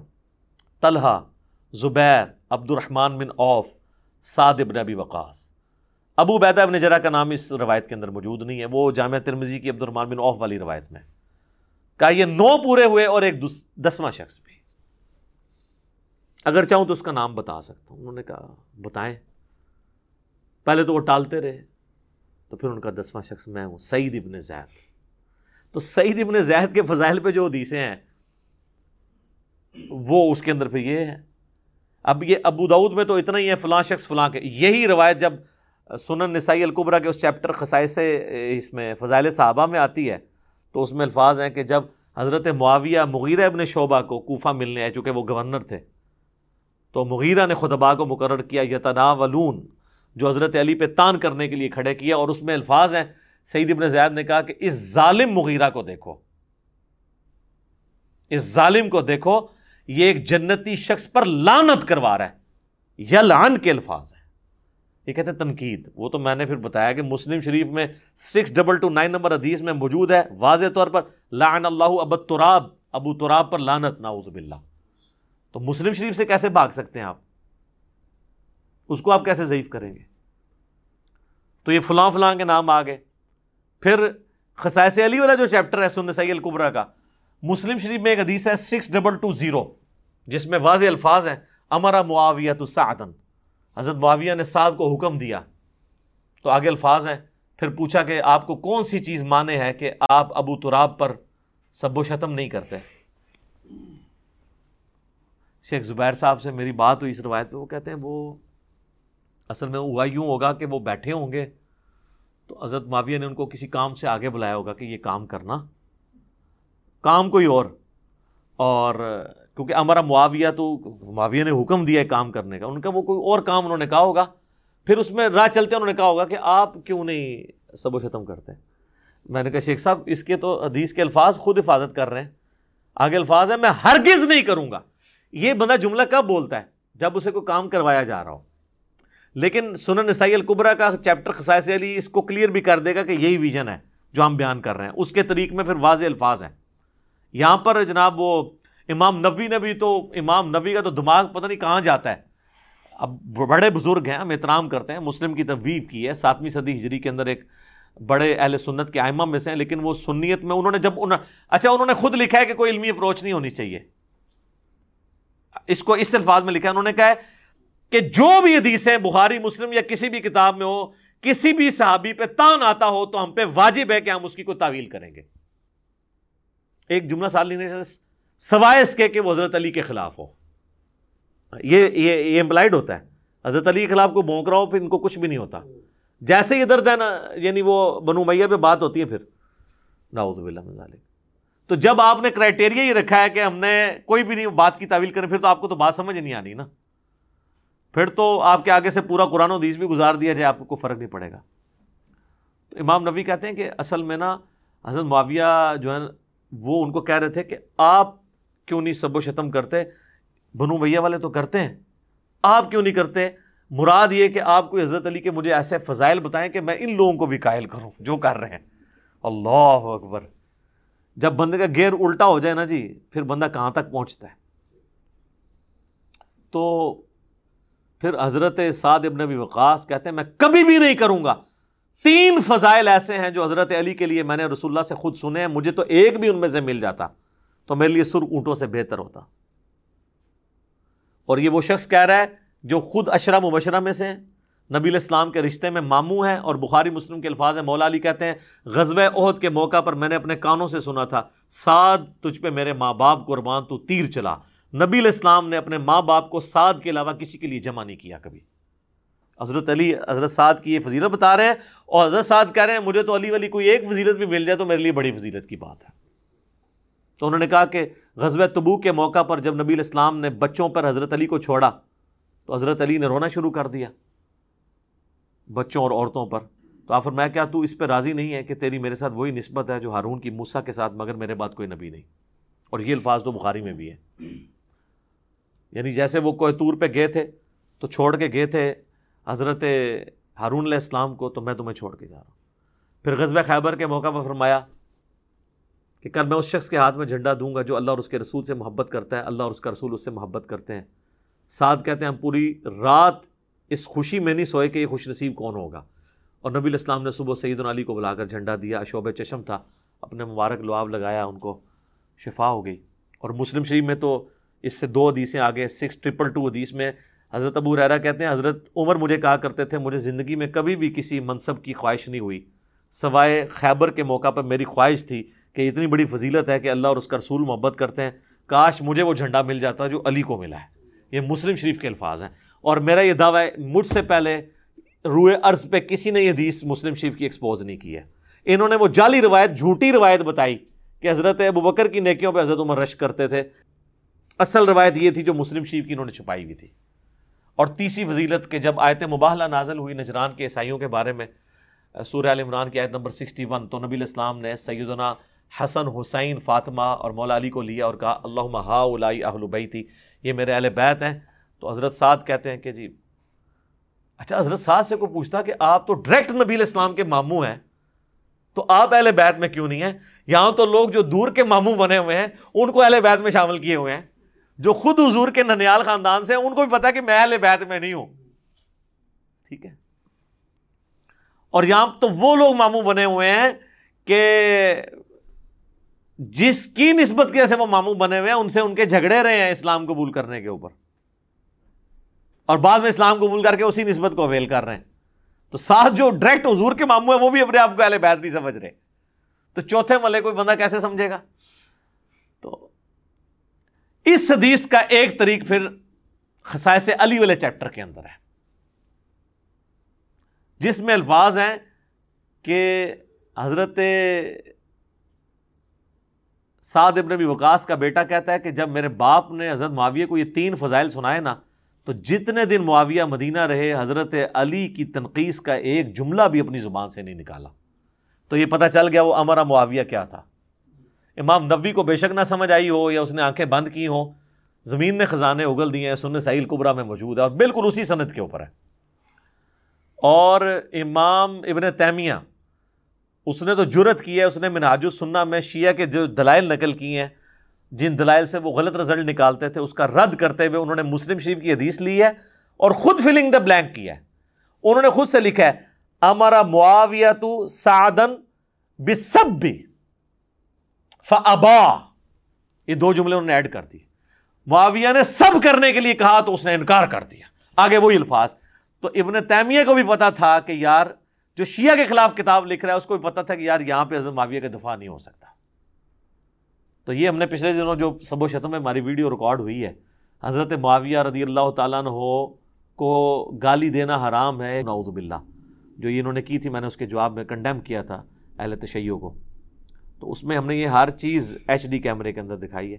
تو یہ آپ کو پانچوں چیپٹر اہل سنت پاک.com پہ ادر بکس والے پورشن میں آپ کو یہ پانچوں کے پانچوں چیپٹر مل جائیں گے سنن صحیح الکبریٰ کے. یہ 5 کریٹیکل چیپٹر تو آ چکے ہیں، وفات النبی اور فضائل قرآن، عمل الیوم واللیلہ، فضائل صحابہ اور خصائص علی. تو یہ انشاءاللہ تعالیٰ اویلیبل ہوں گے اور تحکیم کے ساتھ، خصوصاً فضائل صحابہ اور خصائص علی تو اس کی تو تحکیم ہوئی بھی ہے، اور وفات النبی والی کی بھی تحکیم ہوئی بھی ہے. عمل الیوم واللیلہ کی نہیں ہے، فضائل قرآن والے کی بھی ہے. یعنی 5 میں سے 4 تحکیم کے ساتھ ہے، یعنی صحیح اور ضعیف کے فرق کے ساتھ. تو یہ انشاءاللہ تعالیٰ آپ کے لیے اویلیبل ہوگا. میرا خیال ہے یہی کریٹیکل چیزیں تھیں. اگر یہ چیپٹرز آ چکے ہیں تو پوری سنن صحیح الکبریٰ نہ بھی ہو ٹرانسلیٹ، اللہ کرے کبھی وہ بھی ہو جائے. ہمارا جو کربلا والا ریسرچ پیپر ہے نا، یہ 200 احادیث جس میں نے جمع کی ہیں، اکثر بخاری اور مسلم سے، شہادت عمر فاروق رضی اللہ تعالیٰ عنہ سے لے کے شہادت حسین علیہ السلام تک سارے ٹاپکس کریٹیکل کور کیے ہیں. اس میں جو کچھ حدیثیں تھیں کریٹیکل وہ الحمدللہ اس میں ہیں، اور یہ ہمارے پاس بائی چانس اس وقت پڑھی بھی ہوئی ہے. یہ وہ فضائل صحابہ والا چیپٹر ہے، یہ انشاءاللہ آپ کو پی ڈی ایف میں مل جائے گا، اور یہ خصائص علی والا، یہ دونوں کے دونوں چیپٹر جو ہیں وہ سنن صحیح الکبریٰ کے انشاءاللہ تعالیٰ آپ کو پی ڈی ایف کی فارم میں ارکائیو سے ہمیں مل گئے تھے. ہم نے اپنی ویب سائٹ کے اوپر رکھ دی ہیں، آپ ڈاؤن لوڈ کر سکتے ہیں. ایک ایک حدیث وہی انٹرنیشنل نمبرنگ جو ہے، اس میں وہ کنٹینیوس نمبرنگ تو نہیں ہوگی عربی والی دارالکتب العلمیہ والی، کیونکہ یہ تو پھر 1 سے سٹارٹ کیا نا. بہرحال ہم نے جو اپنے لیکچر میں ڈسپلے کرائے ہیں وہ اسی کے نمبر ڈسپلے کرائے ہیں. پوری کتاب ہی پڑھنے والی ہے، کوئی اتنی بڑی کتاب نہیں ہے، یہ آپ پڑھ سکتے ہیں. تو انشاءاللہ تعالیٰ یہ آپ کے لیے اویلیبل ہوگی انشاءاللہ. ٹھیک ہوگا. علی بھائی اگلا سوال ہے، بعض مجبوریوں کی بنا پر اور کسی حد تک اپنی بیوقوفیوں کی وجہ سے مجھ پر کم از کم 20 لاکھ روپے کا قرض چڑھ چکا ہے. بظاہر اس قرض کی اتنی بڑی رقم تو اتارنے کی کوئی بھی امید نظر نہیں آ رہی. پلیز مجھے کوئی ایسا وظیفہ بتا دیں کہ میرا قرض اتر سکے. میں آپ کا بہت ہی مشکور ہوں گا. جزاکم اللہ خیر. جزاک اللہ خیر. دیکھیں میرے بھائیو، وظائف کی اہمیت اپنی جگہ ہے، لیکن اللہ تعالیٰ نے دنیا کو اسباب کے ساتھ جوڑا ہوا ہے. یہ نہیں ہے کہ آپ غلط حرکتیں کریں اور پھر وظائف ڈھونڈتے پھریں. آپ اپنی زندگی کا خود احتساب کریں کہ آپ معاملات کو کس طرف لے کے جا رہے ہیں.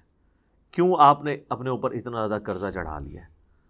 ہم اپنے لیونگ سٹینڈرڈ کے اوپر بھی کمپرومائز کرنے کے لیے تیار نہیں ہوتے. آپ اکثر لوگوں کو دیکھیں گے کہ وہ چاہے قرض اٹھانا پڑے، وہ اپنی کسی شادی کی سرمنی کو، کسی رشتہ دار کی شادی کی سرمنی کو میٹ کرنے کے لیے اتنا خرچہ کرتے ہیں جو کہ امیر لوگ بھی نہیں کر رہے ہوتے، اور ادھار اٹھا کے لوگوں کے پیسے کے اوپر کر رہے ہوتے ہیں.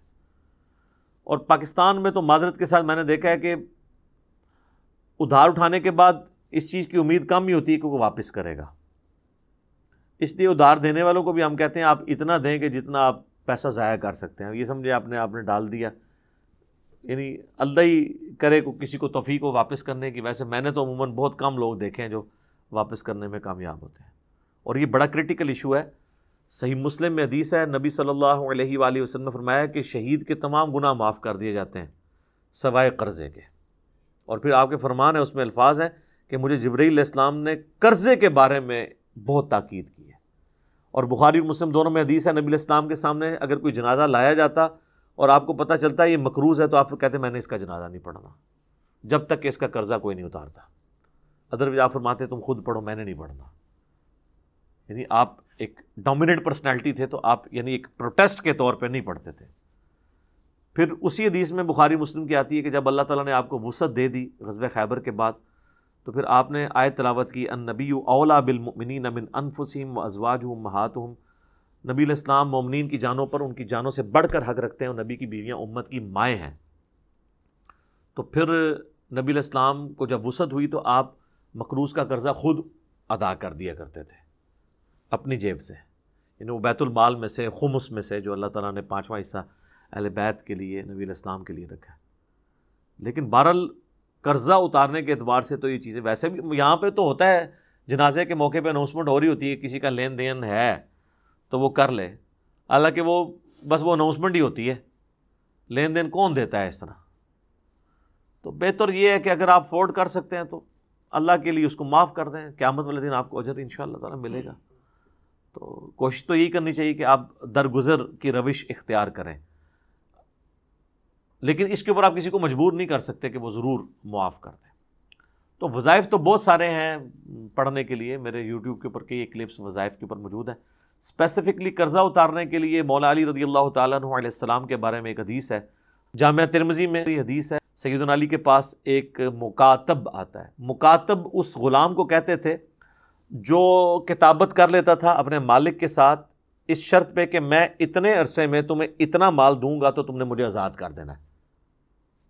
ایک تو ہے نا کہ غلام کو پیسے دے کے دوسرا مالک خرید لے، ایک یہ غلام کہتا ہے کہ جی میں آزاد ہونا چاہتا ہوں اور کوئی پیسے دے کے مجھے آزاد نہیں کروا رہا. جس طرح سے کہ سیدنا بلال کو سیدنا ابوبکر نے آزاد کروایا، صحیح بخاری میں آتا ہے. حضرت عمر کہتے تھے ابوبکر ہمارے سید ہیں جنہوں نے ہمارے سید بلال کو آزاد کروایا، رضی اللہ عنہم اجمعین وعلیہم السلام اجمعین.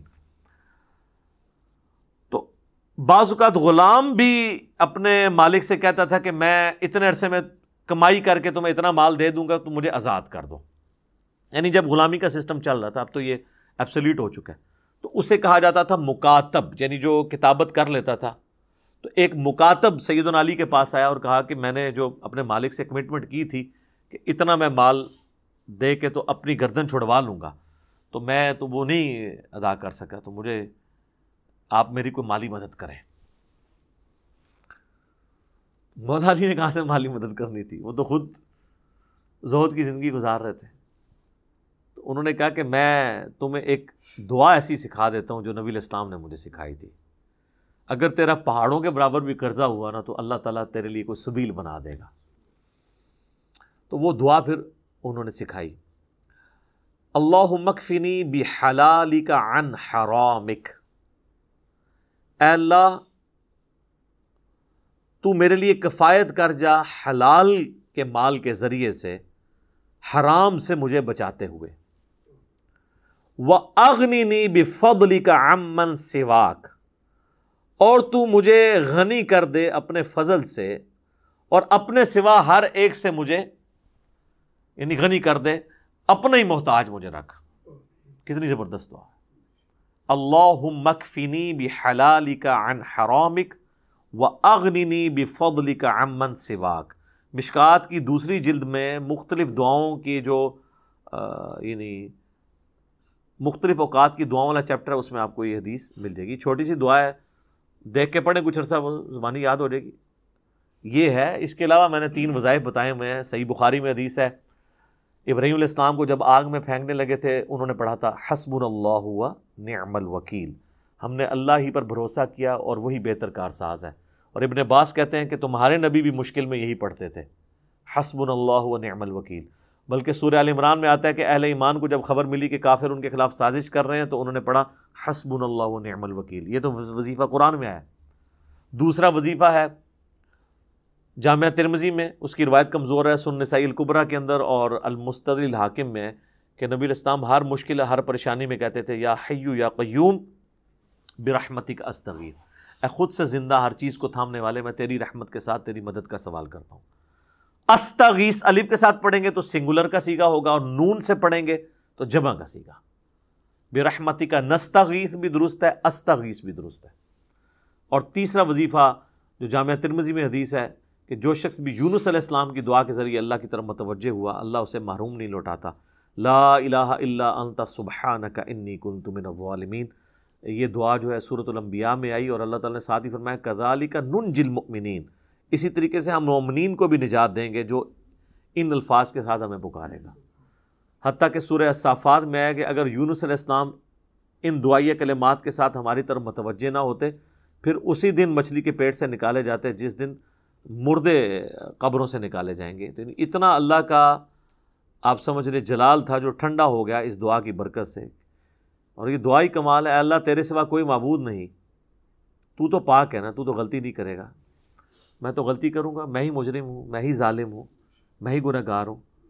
تو یہ اس سے بہتر آپ اللہ تعالیٰ، یہ میں تو کہتا ہوں یہ سید الاستغفار ہے، اس سے بہتر استغفار کے کیا سیغے ہوں گے کہ آپ ایک پیغمبر کی دعا کے ذریعے اللہ کی طرف متوجہ ہوں.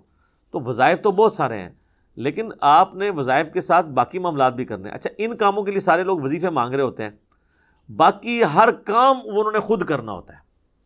آج تک کسی نے مجھ سے یہ وظیفہ نہیں مانگا کہ مجھے کوئی ایسا وظیفہ بتائیں کہ مجھے نہ بس صرف ناشتہ کرنا پڑے، باقی 2 ٹائم کی روٹی کھانی نہ پڑے، میرا پیٹ خود بخود بھر جائے. وہ ان کی عقل مان رہی ہوتی ہے کہ ایسا تو پاسبل نہیں ہے. کوئی مجھے ایسا وظیفہ بتا دے کہ مجھے سردیوں میں رات کو اٹھ کے ٹوائلٹ نہ جانا پڑے، بس میں وظیفہ پڑھ کے رات کو سو جاؤں، تو خود بخود معاملات سیدھے ہو جائیں. کیونکہ ان سارے معاملات میں ہمیں پتہ ہے کہ یہ چیزیں فزیکل چیزوں کے ساتھ جڑی ہوئی ہیں. اس طرح کچھ چیزیں ایسی ہیں جو فزیکل چیزوں کے ساتھ جڑی ہوئی ہیں. مثلا وہ ابو داؤد، ترمذی اور نسائی، ابن ماجہ میں بڑی مشہور حدیث ہے جو ہم نے بچپن میں اپنی اردو کی کتاب میں بھی پڑھی تھی کہ نبی اسلام کے پاس ایک غریب صحابی آتا ہے اور کہتا ہے یا رسول اللہ آپ میری کو مدد کریں. تو آپ صلی اللہ علیہ وآلہ وسلم فرمایا تیرے پاس کوئی چیز ہے؟ تو اس نے کہا یا رسول اللہ ایک بچھونا ہے، وہی ہم رات کے وقت اوپر لے لیتے ہیں، غربت کا سر عالم دیکھیں، اور ایک میرے پاس صرف پیالہ ہے، اور گھر میں اور کوئی چیز نہیں ہے. اور گھر بھی یہ نہ سمجھیے گا وہ کوٹھی ہوگی، وہ تو جھونپڑیاں اور چھوٹے چھوٹے، ایک بڑی مشکل سے ایک فیملی بھی اس میں مشکل سے رہ سکتی تھی. آخر میں وہ پیالہ لیا، پیالہ وہ لے کے آ گیا، لکڑی کا ہوگا وہ پیالہ. آخر میں کون ایسے خریدے؟ تو ایک صحابی نے کہا کہ میں 1 درہم میں، حالانکہ اس کی قیمت 1 درہم تو نہیں تھی، حضور کا دل رکھنے کے لیے ایک چاندی کے سکے میں خریدتا ہوں. تو یہ حدیث آپ کو مشکات میں بھی پہلی جلد میں مل جائے گی، زکوٰۃ والے چیپٹر میں. تو آپ فرمایا نہیں کوئی زیادہ قیمت لگائے. ایک اور صحابی کھڑے ہوئے، رسول اللہ 2 درہم میں. آپ نے فرمایا 1 درہم سے تو اپنے گھر والوں کو راشن ڈال کے دو، اور 1 درہم سے آپ نے فرمایا کہ جا کے نا کلہاڑا خرید کے لاؤ بازار سے. کلاڑے کا بھی وہ یعنی وہ کاٹنے والا حصہ لوہار سے جا کے نا آپ نے اپنے مبارک ہاتھوں سے اس میں دستی فٹ کی، ٹھیک ہے. اور آپ علیہ السلام نے وہ کلہاڑا اس کے حوالے کیا اور فرمایا کہ 15 دن تو نے مجھے اپنی شکل نہیں دکھانی، جا جنگل سے لکڑیاں کاٹ اور وہ بیچ کے تو اپنا گزارا کر. لو جی وہ 15 دن بعد آیا تو اس کے پاس 10 درہم ہو چکے ہوئے تھے، اور اس نے گھر والوں کے لیے کپڑے بھی خریدے. پھر آپ علیہ السلام نے اسے کہا کہ یہ اس سے بہتر ہے کہ تو لوگوں سے مانگتا پھرے، تو خود محنت کر.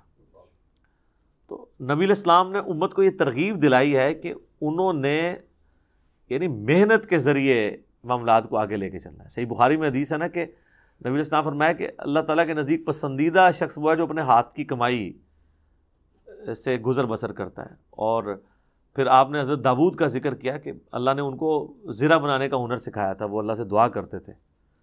اس طرح بخاری مسلم میں ملتا ہے حضرت ادریس جو تھے وہ بڑھئی کا کام کرتے تھے، لکڑی کا، جو آپ ترخان کہتے ہیں.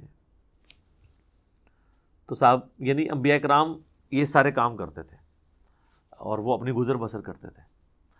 اب رہ گیا ہمارے نبی علیہ السلام کا کیس. تو ظاہر ہے کہ آپ کی زندگی تو ایک بہت بڑے مشن سے عبارت تھی. میرا پچھلے دنوں ایک کلپ بھی یوٹیوب پہ اپلوڈ ہوا ہے، میں سمجھتا ہوں ایک یونیک کلپ ہے، نبی علیہ السلام کا ذریعہ معاش کیا تھا.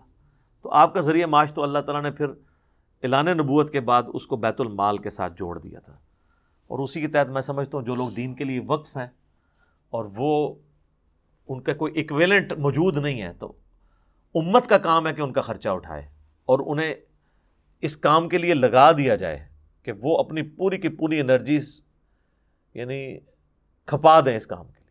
تو بال اس میں یہ ہے کہ جو بھی شخص یہ کر رہا ہے پھر اس کو یہ دیکھنا چاہیے کہ میں پھر لگژریس لائف نہ گزاروں. جو صحیح بخاری میں آتا ہے نا کہ حضرت ابوبکر صدیق رضی اللہ تعالیٰ عنہ جب خلیفہ بنائے گئے تو انہوں نے صحابہ کو بلا کے مشورہ کیا کہ دیکھو میرا تو کاروبار بڑا اچھا چل رہا تھا, تم نے مسلمانوں کی ذمہ داری میرے پہ ڈال دی ہے, تو میں تو یا پھر یہ کام کر لوں یا یہ کر لوں. تو پھر صحابہ نے مشورہ کر کے ان کے لیے ایک تنخواہ مقرر کی, اور وہ بھی سبسسٹنس لیول پہ جو ایک مہاجر کو وظیفہ مل رہا تھا. یہ نہ آپ سمجھیے گا کہ ان کی کوئی مطلب پرکس تھے, یہ جو آپ کے وہ جو آ رہے ہوتے ہیں جی فلاں کے اتنے سانسیں نکل آئے اور فلاں کے اتنے سانسیں نکل آئے, ان لوگوں کے سانسیں نکل رہے ہیں جو ہمیں سارے مطلب حب الوطنی کے درس دیتے تھے. ٹھیک ہے جی, اور پھر ہمیں تو اپنے پرائم منسٹر صاحب پہ گلہ آتا ہے, وہ ہمیں یہ بتایا کرتے تھے کہ جی لیڈر وہ ہوتا ہے, محب الوطن وہ ہوتا ہے جس کی جداد اپنے ملک میں ہوتی ہے, جینا مرنا ادھر ہوتا ہے. جن کی جدادیں باہر کے ملکوں میں ہوتی ہیں تو وہ لوگ آپ کے ساتھ مخلص کیسے ہو سکتے ہیں. اب وہ سارے لوگ ان کے ساتھ بیٹھے ہوئے ہیں. تو یہ مطلب بھاشن دینا کسی کو بڑا آسان کام ہے. اپنے اوپر جب بات آتی ہے نا, تو میں نے تو دیکھا اللہ معافی دے, جس طرح ہم علماء کے قریب ہوئے ہیں نا, جتنا قریب ہوتے ہیں نا تو پھر متنفر ہوتے ہیں. یہی حال پولیٹیشینز کا اور باقی لوگوں کا بھی ہے. کسی کا اللہ نے پردہ رکھا ہوا علیحدہ بات ہے, ادروائز آپ قریب ہوں تو بڑے تلخ تجربات ہی اس حوالے سے ہوتے ہیں. الا ماشاء اللہ اچھے لوگ بھی موجود ہیں کہ جنہوں نے یعنی زندگی میں اپنے اوپر ہیں. اب آپ یعنی مجھے آپ کو پتہ میں ایک پیورلی ایک ڈیموکریٹک بندہ ہوں, لیکن میں یہ بالکل وثوق سے کہہ سکتا ہوں کہ کوئی بندہ بھی جنرل ضیاء کے اوپر انگلی نہیں رکھ سکتا کہ اس نے کبھی 1 روپیہ بھی کبھی یعنی گورنمنٹ کے اس بجٹ میں سے استعمال کیا. وہ اپنی اسی طریقے سے وہ اسی ایک کمزور سے مکان میں پوری زندگی اس نے گزاری ہے. یعنی اور اس کے اوپر کافی یعنی چیزیں آپ کہہ سکتے ہیں, ان کی پالیسیز سے اختلاف کر سکتے ہیں, مالی کرپشن کوئی نہیں تھی. تو اچھے لوگ بھی موجود ہیں, ٹھیک ہے, لیکن برے لوگ بھی موجود ہیں, اور وہ پھر ہمارے سامنے اب آپ کے سامنے کئی لیکس لوگوں کے سامنے آ رہی ہیں. تو بہرحال یہ انسان کو اگر اپنی آخرت کی فکر ہو تو پھر انسان اپنے معاملات کو صحیح طریقے سے لے کے چلتا ہے, ورنہ تو پھر لوگ قرضہ اٹھاتے اس لیے ہیں کہ واپس ہی نہ کریں. ہاں تو یہی ہوتا ہے. تو یہی تو وہ کہہ رہا ہے نا جی 20 لاکھ قرضہ چڑھ گیا. ہم تو ایسے لوگوں کو بھی جانتے ہیں جو کہتے ہیں, جن سے ہم پوچھتے ہیں تو وہ کہتے ہیں 1 کروڑ قرضہ چڑھا ہوا ہے. 1 کروڑ قرضہ اگر چڑھایا ہوا ہے تو ان سے پوچھو یار 1 کروڑ, ویسے تو میں کہتا ہوں ایسے بندے کو تو وہ یعنی پرائڈ آف پرفارمنس دینا چاہیے کہ جس نے 1 کروڑ پہ اکٹھا کر لیا لوگوں سے. ٹھیک ہے, اور عام بندے ویسے تو کوئی فیکٹری آنر ہے وہ تو کروڑوں میں ہی ظاہر ہے, وہ تو اٹھا لیتے ہیں نا, بینکوں سے قرضہ لے لیتے ہیں.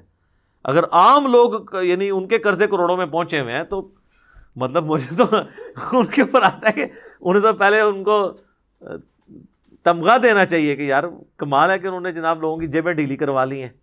اور اس طریقے سے تو یہ جناب اس معاملے کو سیریس لیں, اور پھر وہ قرضے بھی اٹھاتے ہیں 40 سال پرانے ہیں, اور جب واپسی کی باری آتی ہے تو وہ کہتے ہیں جی ہم تو پرانے ریٹ پہ ہی واپس کریں گے. اس پہ میرا یوٹیوب پہ کلپ آیا تھا. اس طرح نہیں ہوگا, گولڈ کے اعتبار سے اسے واپس کرنا ہوگا, کیونکہ پیسہ ڈی ویلیو ہو رہا ہے وقت کے ساتھ. سب کانٹیننٹ میں تو ہوتا ہے. ہاں آپ امریکہ میں بیٹھے ہوں یا سعودیہ میں تو 5-10 سال کا تو فرق کوئی ایسا وہاں نظر نہیں آتا. میں نے تو یعنی 10-15 سالوں میں دیکھا ہے کہ روٹی کا ریٹ نہیں اوپر گیا وہاں پہ, تو اب جا کے تھوڑے کرائسس آئے ہیں. ادروائز ہمارے ملک میں تو 1 مہینے کے اندر اتنا فرق پڑ جاتا ہے, سال میں تو بہت زیادہ فرق پڑ جاتا ہے. تو اللہ تعالیٰ ان فتنوں سے ہمیں محفوظ فرمائے. ٹھیک ہے, آمین.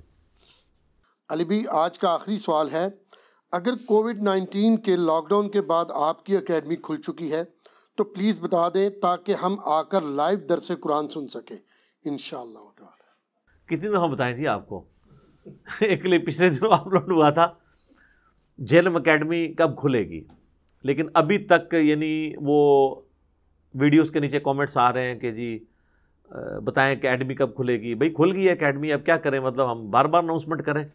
ہم نے بتا دیا تھا, بلکہ 6 مہینے سے مسلسل بتا رہے تھے کہ جب اسکول اور کالجز پرائم منسٹر کی طرف سے اناؤنسمنٹ ہوگی, وہ 15 تاریخ کی اناؤنسمنٹ ہوئی, 15 کے بعد پہلی اتوار جو ہے وہ آ گئی 20 کی. تو 20 والے دن ماشاءاللہ آپ دیکھ رہے ہیں کتنا رش یہاں پہ موجود تھا. تو اب آپ کسی بھی اتوار کو آئیں تا وقت کہ گورنمنٹ کی طرف سے کالجز یا اسکول بند نہ کر دیے جائیں, کیونکہ خطرہ تو ہے کہ یہ سردی شروع ہوگی تو دوبارہ یہ سارا سلسلہ شروع ہو جائے گا. اللہ نہ کرے کہ یہ ہو, مطلب میری بدگمانی ہو, لیکن مجھے نظر آ رہا ہے کہ اس طرف جائے گا. تو بہتر یہ ہے کہ آپ لوگ یعنی اگر پلان کر رہے ہیں سنڈے والے دن 11 بجے یہاں پہ پہنچ جائیں اور کھانا ہمارے ساتھ کھائیں آؤٹ اسٹیشن لوگ، کیونکہ ملاقات پھر زہر کی نماز سے پہلے ہوتی ہے، 1:30 بجے پھر زہر کی نماز ہوتی ہے، اس کے بعد 55 منٹ کی قرآن کلاس ہوتی ہے، رہ گی مجلس تو وہ اب اسٹوڈیو ریکارڈنگ پہ چلی گئی ہے، کیونکہ رش اتنا زیادہ ہوتا ہے کہ اس کو مینیج کرنا پھر مشکل ہوتا ہے، اس لیے ہم نے اسٹوڈیو ریکارڈنگ پہ لے گئے ہیں مجلس کو۔ اب صرف اوپن پبلک میں صرف درس قرآن سنڈے والے دن ہوگا، آئیں اپنا شناختی کارڈ ساتھ لے کر آئیں اور ماسک بھی اپنے ساتھ لے کے آئیں، نہیں لے کے آئیں گے تو یہاں سے آپ کو 10 روپے کا خریدنا پڑے گا، نو پرافٹ نو لاس کے اوپر، کیونکہ گورنمنٹ کی طرف سے یہ پابندی ہے، تو ہم کوشش کرتے ہیں کس حد تک اس کو فالو کر سکیں۔ تو اکیڈمی کھلی ہے جی، ضرور آئیں، اور لیڈیز کو لانے کی اجازت نہیں ہے کیونکہ یہاں پہ صرف مردوں کا انتظام ہوتا ہے، ہم نے عورتوں والا کوئی سلسلہ ادھر رکھا نہیں ہوا، اور صرف سنڈے والے دن آپ آ سکتے ہیں، اور وہ بھی آپ کو 11 بجے تک یہاں پہنچ جائے تو بہتر ہے، ورنہ لیٹ سے لیٹ بھی کوشش کریں 1 بجے سے پہلے پہنچیں تاکہ آپ 1:30 بجے جماعت کے ساتھ نماز میں شامل ہو سکیں، اور پھر نماز کے فوراً بعد تقریباً 2:05 پہ درس شروع ہوتا ہے اور 55 منٹ کی کلاس ہوتی ہے اسٹاپ واچ لگا کے، اور اس کے بعد پھر مختصر جو تھوڑا کھانے وانا سلسلہ ہوتا ہے چائے والا یا سموسے والا، اس کے بعد رخصت کر دیتے ہیں۔ ہاں سامان ساتھ کوئی نہ لے کے آئے، ویسے تو خود بھی خیال کرنا چاہیے، اگر آپ لے کے بھی کہیں مجبوراً راستے میں سے گزر رہے ہیں تو اپنی گاڑی میں اس سامان کو رکھیں، یہاں پہ ہمارے پاس سامان والا معاملہ نہیں، کیونکہ آپ کو اوپر اکیڈمی میں سامان نہیں لانے دیں گے، اور سیکیورٹی کی وجہ سے کافی اسٹرکٹ ہمارے یہاں پہ یہ نہیں ہوتا ہے معاملہ، اور اس میں کسی کو برا بھی نہیں منانا چاہیے۔ ایک طرف ہم خود ہی کہہ رہے ہوتے ہیں جی، ہمیں لوگ سمجھا رہے ہوتے ہیں ویڈیوز میں جی سیکیورٹی کا خیال رکھیں، اور جب رکھتے ہیں تو پھر کہتے ہیں ناراض ہونا شروع ہو جاتے ہیں، تو ناراض والا معاملہ نہ کریں۔ یہاں پہ جتنے ہماری یعنی انتظامیہ کے لوگ ہیں، باقاعدہ پلے کارڈز آپ کو نظر آئیں گے ان کے آئیڈینٹیفیکیشن کے اس اعتبار سے، تو ان کے ساتھ کوآپریٹ کریں جس طریقے سے بھی، اور یہ سیکیورٹی میری سیکیورٹی نہیں ہوتی ہے، صرف آپ لوگوں کی بھی ہوتی ہے، پھر آپ کو ہوتا ہے ملک کے حالات کیسے چل رہے ہیں یہاں پہ، تو کچھ بھی ہو سکتا ہے، تو اس لیے ہم احتیاط کرتے ہیں۔ باقی تو اللہ کا شکر ہے آپ سکون ہے، تو لیکن پھر بھی احتیاط اپنی جگہ ضرور کرنی چاہیے۔ اذانیں شروع ہو چکی ہیں، میرا خیال ہے مجلس کو یہیں پہ کنکلوڈ کرتے ہیں۔ بس ایک بات میں کر دوں کہ آنے سے پہلے کوشش کریں کہ ایک دفعہ ہمارے اکیڈمی کے نمبر پہ آپ رابطہ کر لیں 032159000162، تاکہ آپ کو پتہ چل جائے۔ ویسے تو اللہ کا شکر ہے 10 سال میں کبھی ناغہ نہیں کیا، اللہ یہ کہ گورنمنٹ کوئی اناؤنسمنٹ کرے، ہر حال میں درس ضرور ہوتا ہے، لیکن پھر بھی احتیاط ذرا آنے سے پہلے، تاکہ آپ کو بعض اوقات راستہ بتا دیا جائے، یہ نہ ہو کہ آپ لمبے راستے سے آ کے شام کو یہاں پہ پہنچ رہے ہوں۔ سبحانک اللہم وبحمدک اشہد ان لا الہ الا انت استغفرک واتوب الیک وما علینا الا البلاغ المبین۔ جزاکم اللہ خیرا۔